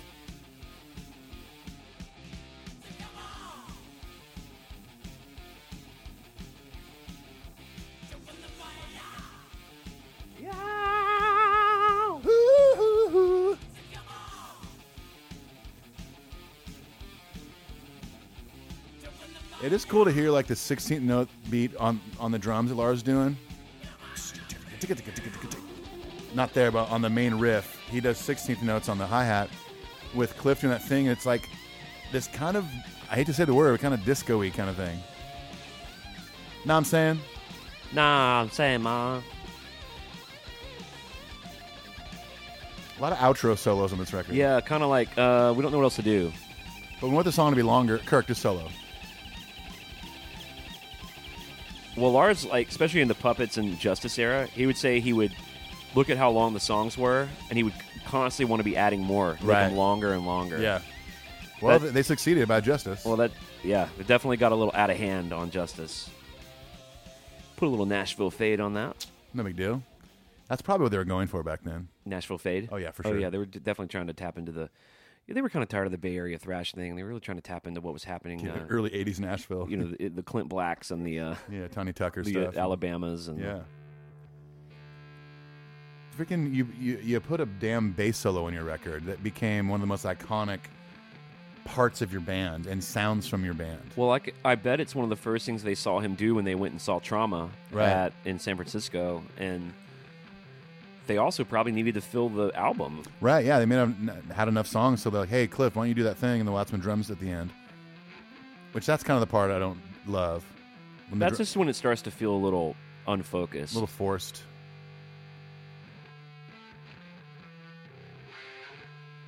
Love it. It's like you just fucking stepped on a cat.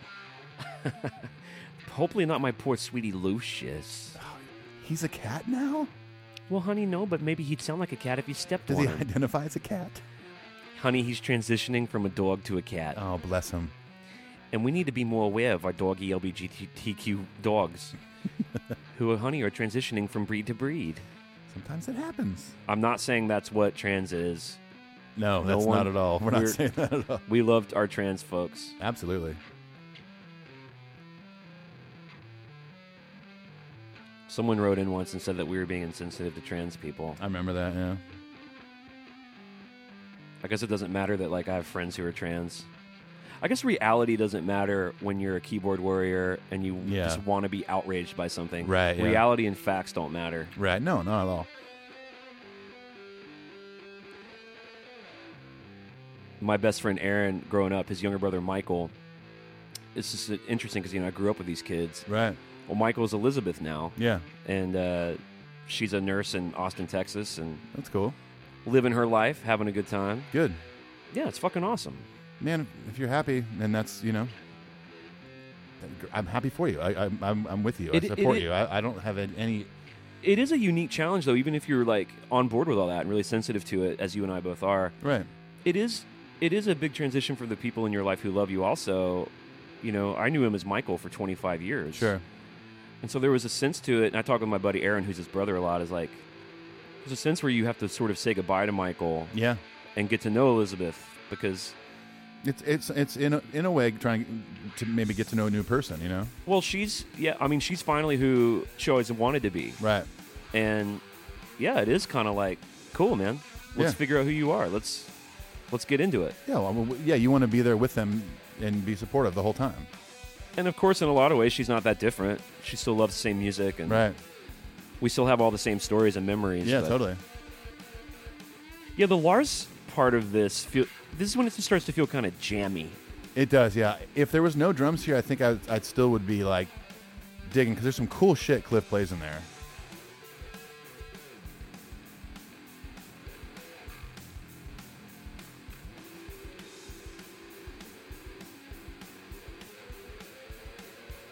I love that climbing. Yeah.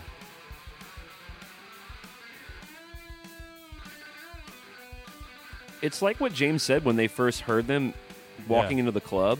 They thought it was a lead guitar player. Yeah.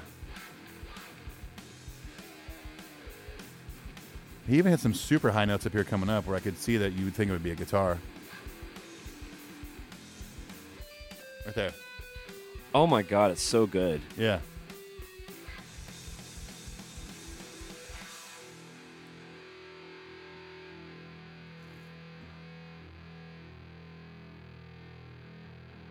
I mean, great ending to side A if you're listening to it on vinyl.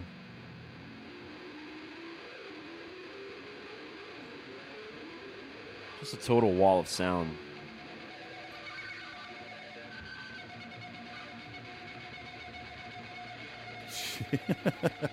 I love it. Before we get into Whiplash, I wanted to read this little excerpt from Kirk. He's talking about the song. He was talking to Metal Hammer. He says, I remember him recording his bass solo separately from anyone or anything. He was upstairs in this big empty room, standing there alone, just him and his bass amp. I watched him play while the sound was getting set right downstairs in the control room. After 15 or 20 minutes, he got the sound right, and then he looked at me and said, get away from me, man. I'm about to do this. And then he took a hit off a joint, bent over, and drank a beer, and I hightailed it out of there. He must have had a look in his eye. He's about to get in the zone.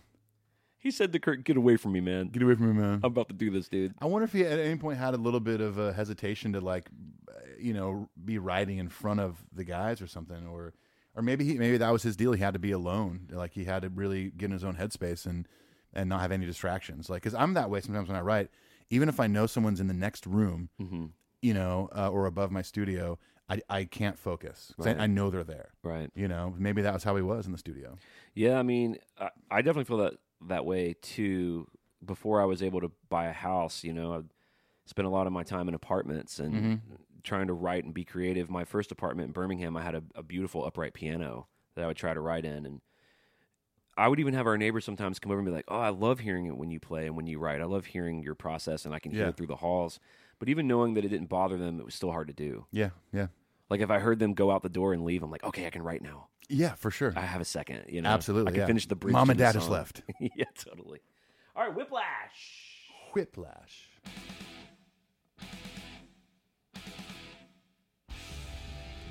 Welcome to Patreon. We are. Hey, we're hoping you enjoyed the Middle of Tales from the Road series. I'm Clint Wells. Giddy up. Giddy up. I don't know where that came from. Just improving. You know where it came from? It came from your subconscious. It came from my soul. So, I mean, I think we need to do some exploring there. Ooh, I think you're right. Welcome to our new series, Exploring Ethan Luck's Soul. I think that pound for pound, this is the thrash. This is the thrash song. Yeah. This is the one that, like what's thrash metal? Never heard of it. Listen to Whiplash. You're going to play Whiplash. This is definitely what the new Lunar Satan song sounds like. Yeah. It's that kind of vibe. I love it.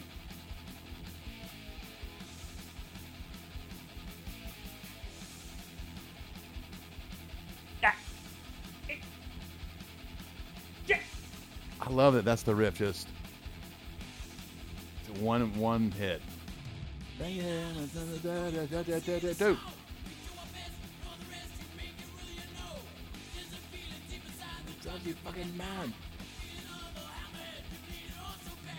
A feeling of a hammerhead.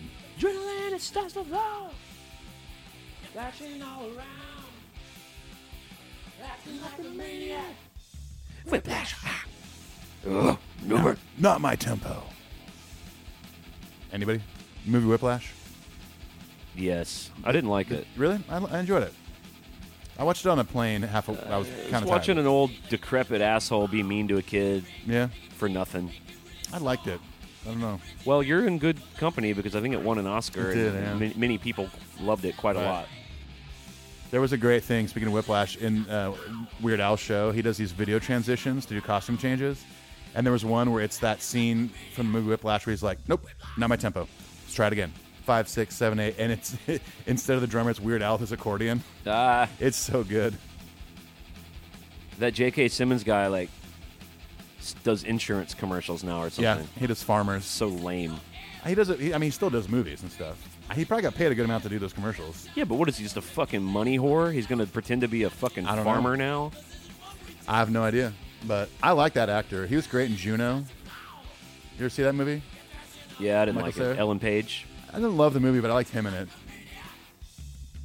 Whiplash, Dad! Hell yeah. I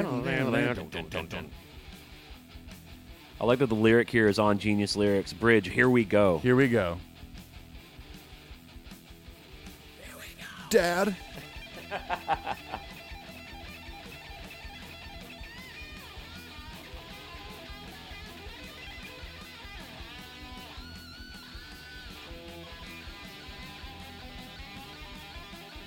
Very foreshadowing of justice. Big time. Well, how many of these pentatonic shred solos can you do before you're sort of forced to try to just do something sounds different or weird, you know?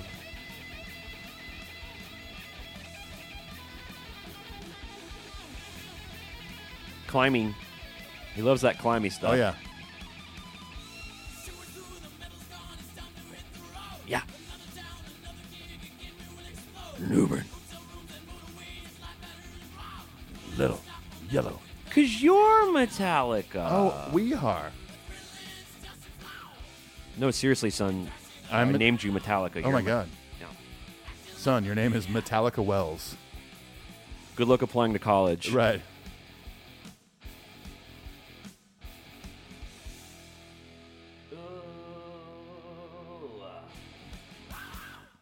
Yeah, he had a scream back then. Little angsty. He went for a wow wow instead of a yeah yeah. Yeah. Ooh, Phantom Lord. The Phantom Lord pleases me, it does, to present to you. Day and night to worship the Phantom Lord, yes. Yes, of course. I bide my time. I wonder if it was weird for them. I don't know whose idea it was to have that synthesizer in there going. Probably Cliff. Maybe Cliff, or maybe the producer. I don't think that dude was hands on in the way a traditional producer is. I think he basically just engineered it. This shit. Oh.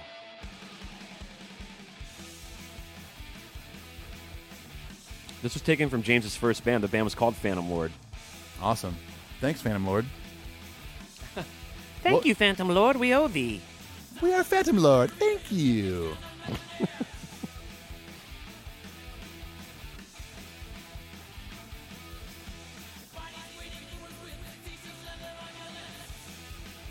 What are they, eating leather? They're pretty obsessed with leather on this Just record. chewing so- on leather. leather and fire and moshing. To control the land.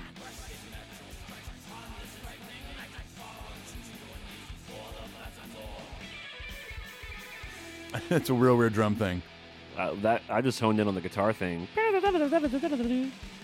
It is cool to see at the 30th anniversary shows when Mustaine's up there playing with the guys. Oh, it's so awesome. He nails it.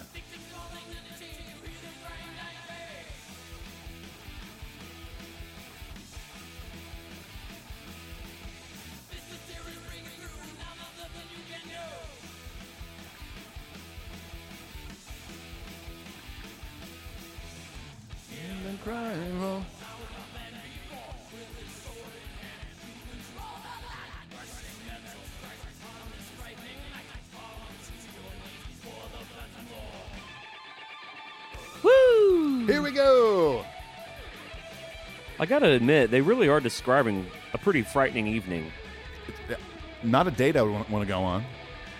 Oh shit, there's a fucking bewinged Phantom Lord demon that wants me to eat leather. Damn it. Fuck. This sucks. Damn it, I just went vegetarian too. Pleases me not to have you eat the meat of the cow. No, its skin you must chew. This part's great. Boom. I love this. I don't Gong, gong. I don't know if I either noticed or forgot that there's an acoustic guitar in there. Listen. You can hear on that, "Da," Yeah, you're right. isn't it? It sounds It acoustic could to me. be a clean electric. That's like actually sounds like a clean electric to me. There's acoustic right there. There it is. Oh, here's the acoustic. Yeah, right here. Well, you can't get that chugga chugga without an acoustic guitar. We all know have that. to, especially a 12 string, yeah. More strings, the better. Well, the more strings there are, the more distorted it sounds. Exactly. We all know that's how it works. Come on. We've been doing this a long time. I almost would have loved to hear that bridge a little more elaborated on. It kind of came and went too quick.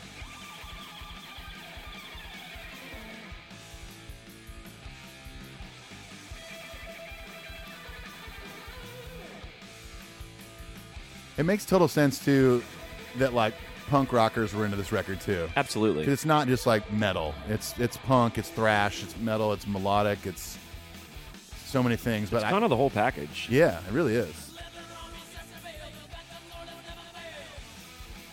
The leathered armies have prevailed. Yeah, they have. I'll say. Please.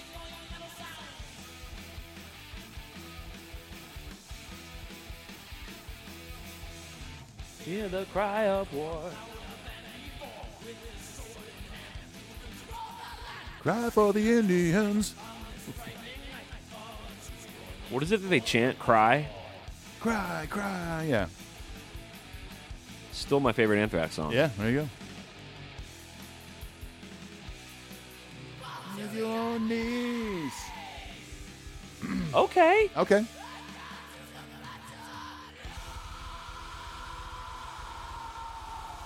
I wonder if in any point in the future Hetfield listened to the song and was like, that's pretty ridiculous.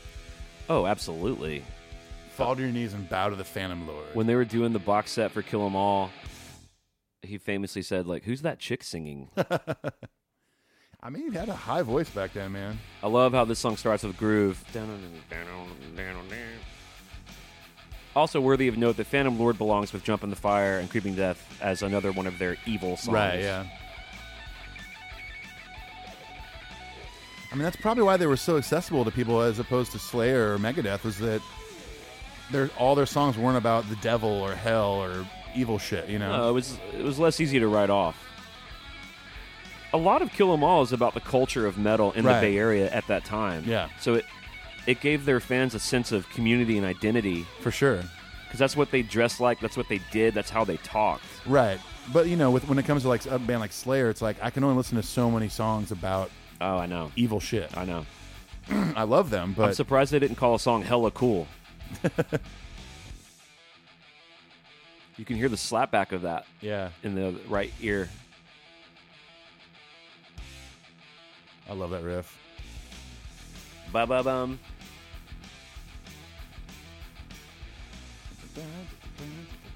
C AB5B. That's the guitar lesson for the show, guys.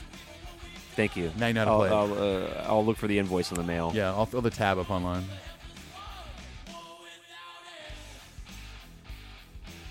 Hell yeah. Oh, look at us. Jinx, buy me a Coke. Buy me a Coke. Jinx, buy me cocaine. Jinx, you have a cocaine. No, we don't care what it meant. Another breath. Let's go ahead and hit him with a double chorus. Why not?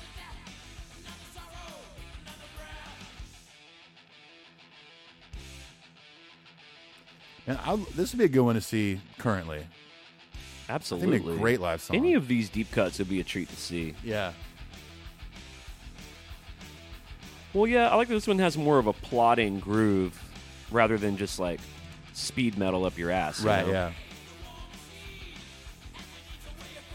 It's the other thing, too, man. On Kill 'Em All, it wasn't all just like 200 BPM every Right. song. It's like there was groove like this. Damn. Damn it, that's so heavy. Yeah.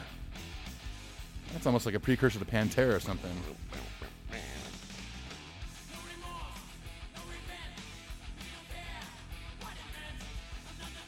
Well, first of all, they were fans of this early shit. Pantera was. Oh, yeah. Like, they were big fans of Whiplash and stuff. Right. But the song Primal Concrete Sledge on Cowboys from Hell sounds like the chorus of Phantom Lord. Yeah. Hear the cry of war louder, Yeah. Come and be with me, my twisted Yeah, dream. totally. Oh, that was great. Cool bass coming here. Nice. You know what, Cliff? Nice. Cliff, that last pass you did? Nice. He's like, get away from me, man. Leave me alone. I'm about to do this.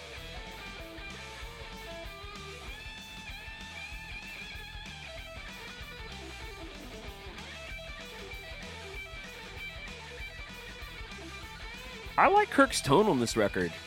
I do. I mean, everything about the guitar tones are very aggressive, very in your face, just cut through like crazy. He's got a great crunch, but his solos have that great kind of double tracked sound. Yeah. Good amount of reverb.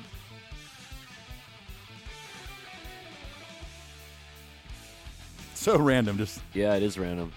You almost have to be young and dumb to write that shit. yeah.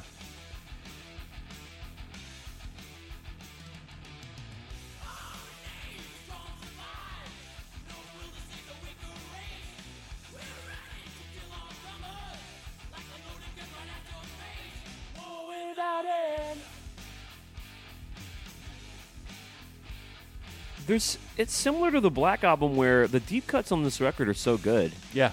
It's just that the ones that stood out are that much better. That's just how good it is. Right, exactly. I mean, this coming out, around the same time as what maybe Hell Awaits and early Anthrax would be like Armed and Dangerous and Fistful of Metal. I mean, I love Anthrax, but this is to me like leaps and bounds above that. And this shit,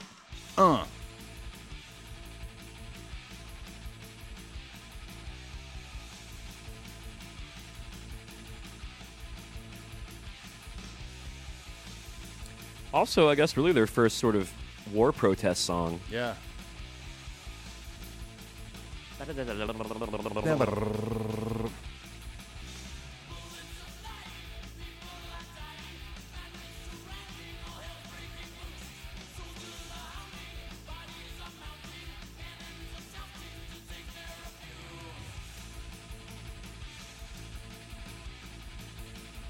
Could you imagine being like 16 years old and hearing this for the first time and going to see them live and just be like, like in a club. oh my god, on just the like- on the All for One Raven I tour. mean, sitting down the parking lot with your buddies, drinking a bunch of Bud Heavy, Hell getting in there and yeah. just fucking start pitting and just going crazy.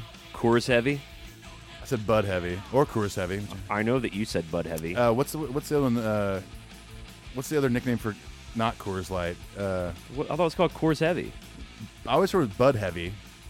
Well, Bud Heavy is Budweiser. Yeah, Budweiser, but Bud Heavy is what I always heard.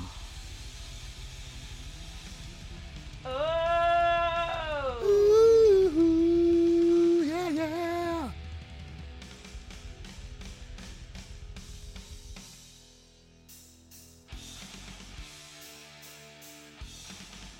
Yeah. Interesting little tag there. I Pretty wish good they deep- would- wish pretty they good would deep pl- cut. wish they play this live. I was on the bus this week, and some of the guys were like, I was talking about how Metallica had songs, and Yeah. one of the guy kind of challenged me on it.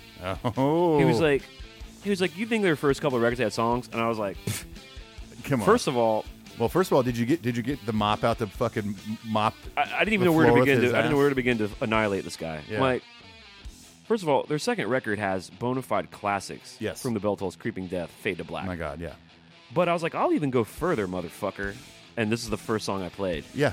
I said, dude. Oh, hold on. All right. I said, by the time we get to chorus one of this, if you're telling me this isn't a catchy song, I'll fucking eat my butt.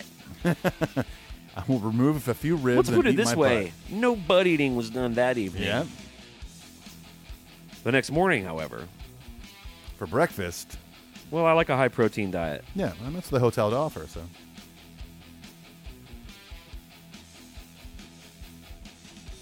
Scanning the scene in HQ2 tonight. yes. There's an evil feeling in our brains. Different. Little. Yellow. Different. You pay diet.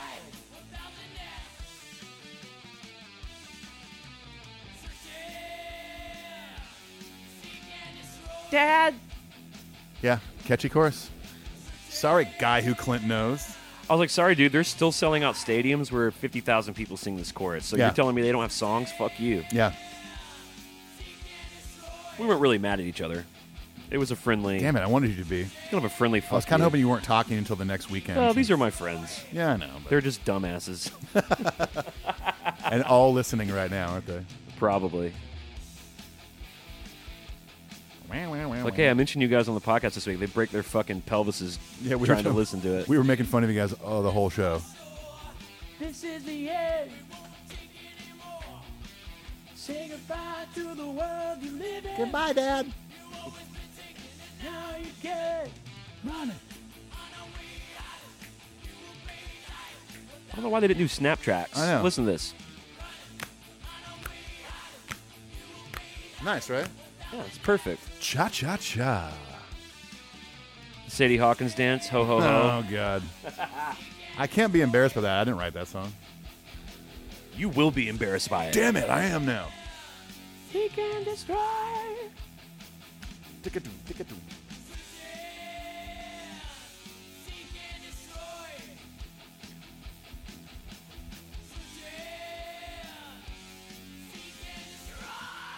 Are you motherfuckers ready for the next part? Because that's fucking crazy.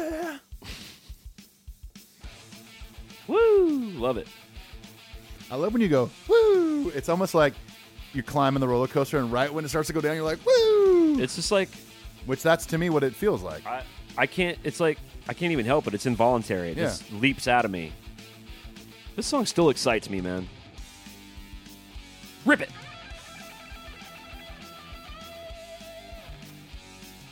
Dude, shook, taco. There's some good note choices. I in love there. that right there. Yeah. There's a lot of note choices right Classic Kirk. there. I think he just played every note on the fretboard. Yeah. He did. Yeah. It's a scientific fact. He literally I love science. Yes. Science, bitch. See, there's all those weird things where it, like, almost falls apart. Yeah. Are you guys ready to kick it into verse 3? Yes, we are. How much Nuprin do you think we've sold from the podcast? Oh, God. Well, I can tell you this. I know there's a lot less headaches in the world. Yeah. Perfect for after a night of when you have bangover. Yeah, hey, bangover. That's what you need.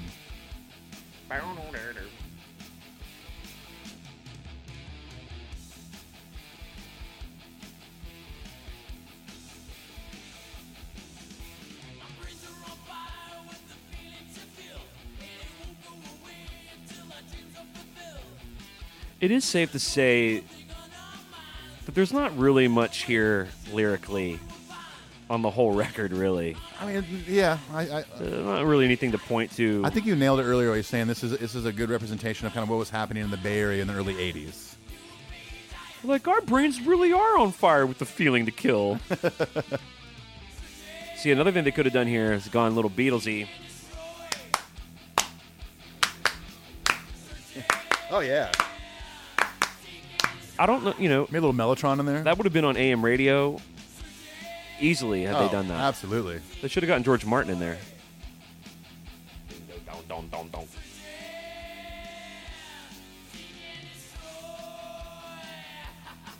First maniacal laughter.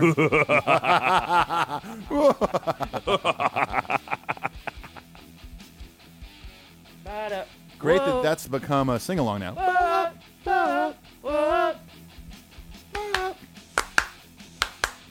Doing that thing you do. Oh, yeah. Tell you something.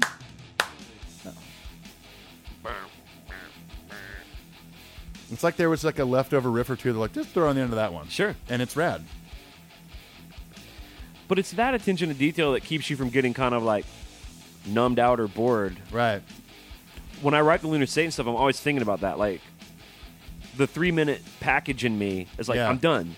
But the metal in me is like, nope. Yeah. Nope. Keep Come going. up with something else.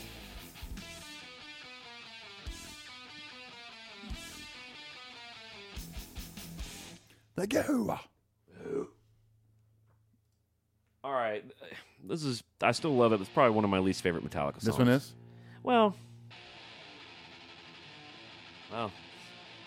It's pretty fucking awesome. I love this song.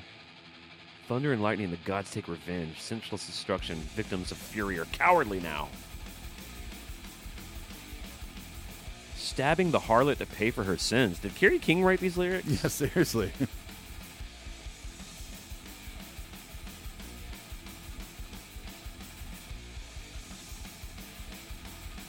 Let's spit out the bone. Yeah, dude. This is one of their fastest songs, for sure. Yeah.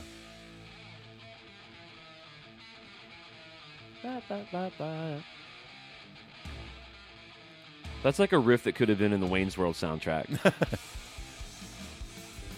Doesn't that sound kind of like... No Meta Militia. Dude, this is Crucial Taunt. Denied. Yeah. I'll play the May I Help You riff. May I help you? May I help you?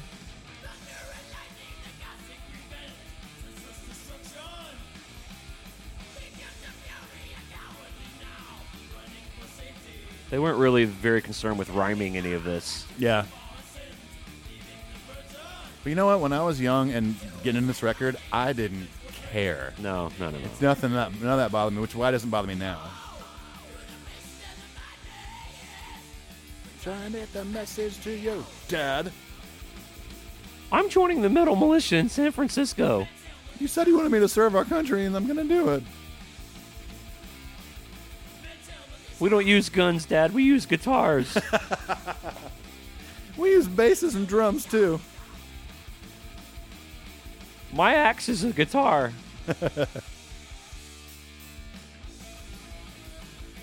That's my favorite riff in the song. Ba-da-ba-da. Ba-da-ba-da.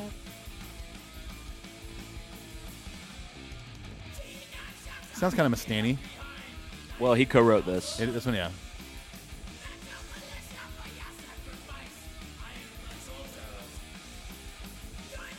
Especially that. Dun, dun, dun, dun, dun, dun.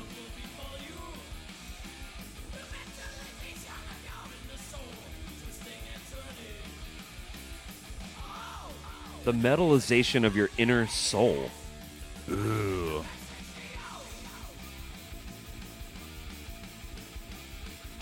That's in my list.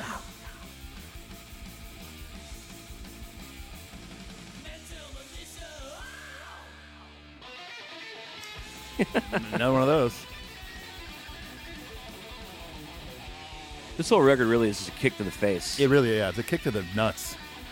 It's a kick to other parts of the body, too. Any part you could be here for unmentioned. It's a kick to the nuts with one of Kerry King's porcupine shin bracelets on.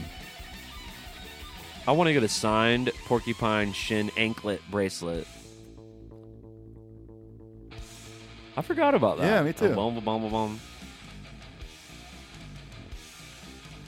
Like, dude, for like half a bar, can you just pedal the bass? Okay. He's like, sure. Yeah, man. Just leave me alone. I'm about to do this, man.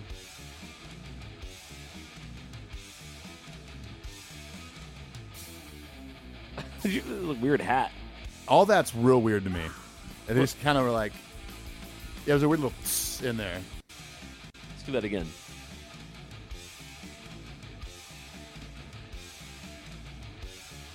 It's climbing. Listen to this hat. You just hear that hat? Yeah.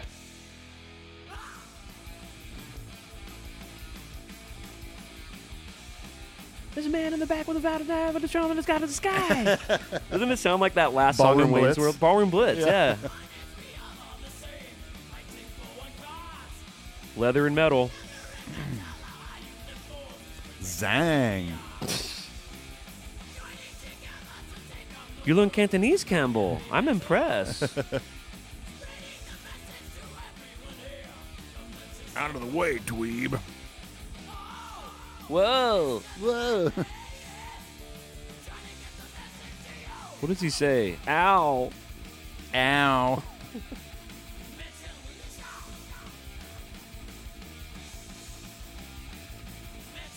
I love how like their big production thing on this album is at the end of the song, they bring in the sound of like a marching army. Right, yeah. They're like, dude, it's gonna be so fucking deep. It's going to be sick. It'll be like the sound of an actual fucking metal militia, bro. Instead of guns, it's guitars. It'll be hella deep, bro. Hella deep, dude. Whoa. They're coming. They're coming to take your leather away. That's right. That was like their big fear, like the NRA, like they're gonna take our leather away. We want our leather and our studded belts. We will not be replaced. Pew pew. Yeah, it's like their little toy guns they had laying around. Dun, dun, dun, dun. Oh. Dun, dun, dun, dun. Well, There it is. we did it. Kill them all. We did it. We did not do it. It's not like we didn't do it. We did it. We actually did. We did it. I don't know where you're going with that. We did it. Wow. God, did Boys to Men just show up? When we go To the end of the road, till I can't let go. it's unnatural. You belong to me. I belong to you. Oh my god, dude! I think I just heard the sound of maybe 7,000 subscribers getting off the ride. It's so hard To say goodbye to Dave Mustaine. Oh my god! What's Wow. crazy is we're about to segue into the Lunar Satan Jam. I know. Well, look, kill 'em all. What can we say? I mean, it's Badass. just total badassery. It really is. No joke. I mean, there's nothing to be embarrassed. You know, they don't really hit the first embarrassment until 2003, and then the Lulu shit that followed. That's like really the first embarrassment. I mean, to me, that's the only really era of the band where I'm like, I'm fine without that. Right. You know? But I mean, again, I've come around to a few songs on Saint Anger, so you know, there's still some gems in there. They're a band that has consistently, in the span of 38 years, have put out kick-ass shit. And it's just so cool to go back to the very beginning and see that the power was there. I mean, obviously, it's easy to like sort of rewrite a narrative from hindsight, but Right. just to imagine all that and where that's all they had on the table, and just them getting in that fucking conversion van and going on tour with Raven and playing clubs and meeting Malago and Johnny Z and striking a deal with him and getting to the next level after Lightning and then the Puppets and then Ozzy, and then they made the video for one, and then moving into It's insane, yeah. it's just to see what really the kickstart, the fucking first firing, Yep. and to see that those songs are still so good that they can play them 38 years later in stadiums. Yeah, and people still sing along. They still have power. They still have substance and meaning. It's great. It's really cool. Love it. Well, that was really fun. I I had had a a good blast. time with you. I did. Now, we're going to send you off with the new Lunar Satan Jam. I sent this as soon as I got the mix, I sent this to the patrons. And there are plans to press this on vinyl in the fall, and everyone will be able to buy that. But as soon as these songs are ready, I give them to the patrons. So Yeah. if you become a patron today, you're going to get Cover Art Black in Volume 1 and 2. When Volume 3 drops, you're going to automatically get that, and you're going to get the Lunar Satan Jams. Yeah. And you get a bonus song from your Let It Burn Yep, record. that's and- on there. So there's all sorts of reasons to get on the Patreon train, in my opinion. I think, Right, yeah. I'm a patron of a couple of podcasts, and I've checked a lot of that out. And a lot of people have a lot of cool creative incentives over there.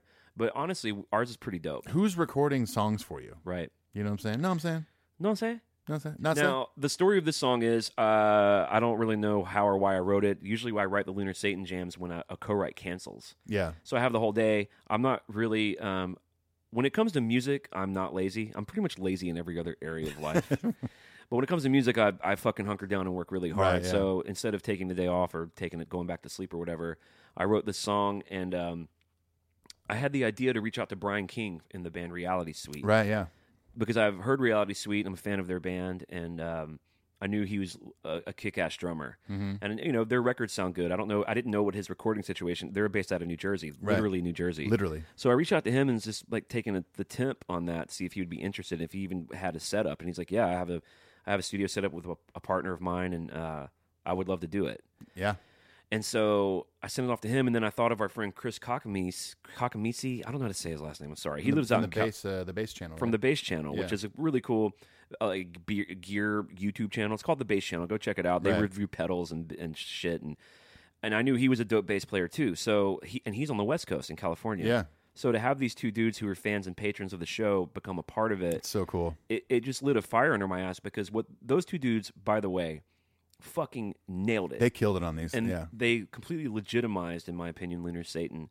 And like, I'm a capable bass player, and the programming was okay, but to have these dudes bring their years of experience and their flavor too, because they each, I've sort of produced it from here, Right, through emails and stuff, but they brought a lot of their own flavor to the tracks, and I kept most of their ideas that were a little different. Hey, I'm thinking about doing this kind of feel here, or Chris saying I'm going to chug through this section here. Right. Kept it all, loved it, and got Paul Moak on board to mix it. That's awesome. And the results were so fucking dope that I'm re-recording the other 3 songs yeah. with Chris and Brian, and Paul's going to mix all of those. EP. So the EP "Howl Like a Wolf and a Witch Will Open the Door" will be coming this fall. I love it. And so anyway, as a parting gift and a thank you for your patience for us missing last week, we wanted to leave you all with the new Lunar Satan Jam. It's called Voices. And it is awesome. All right, peace. Adios. Voices.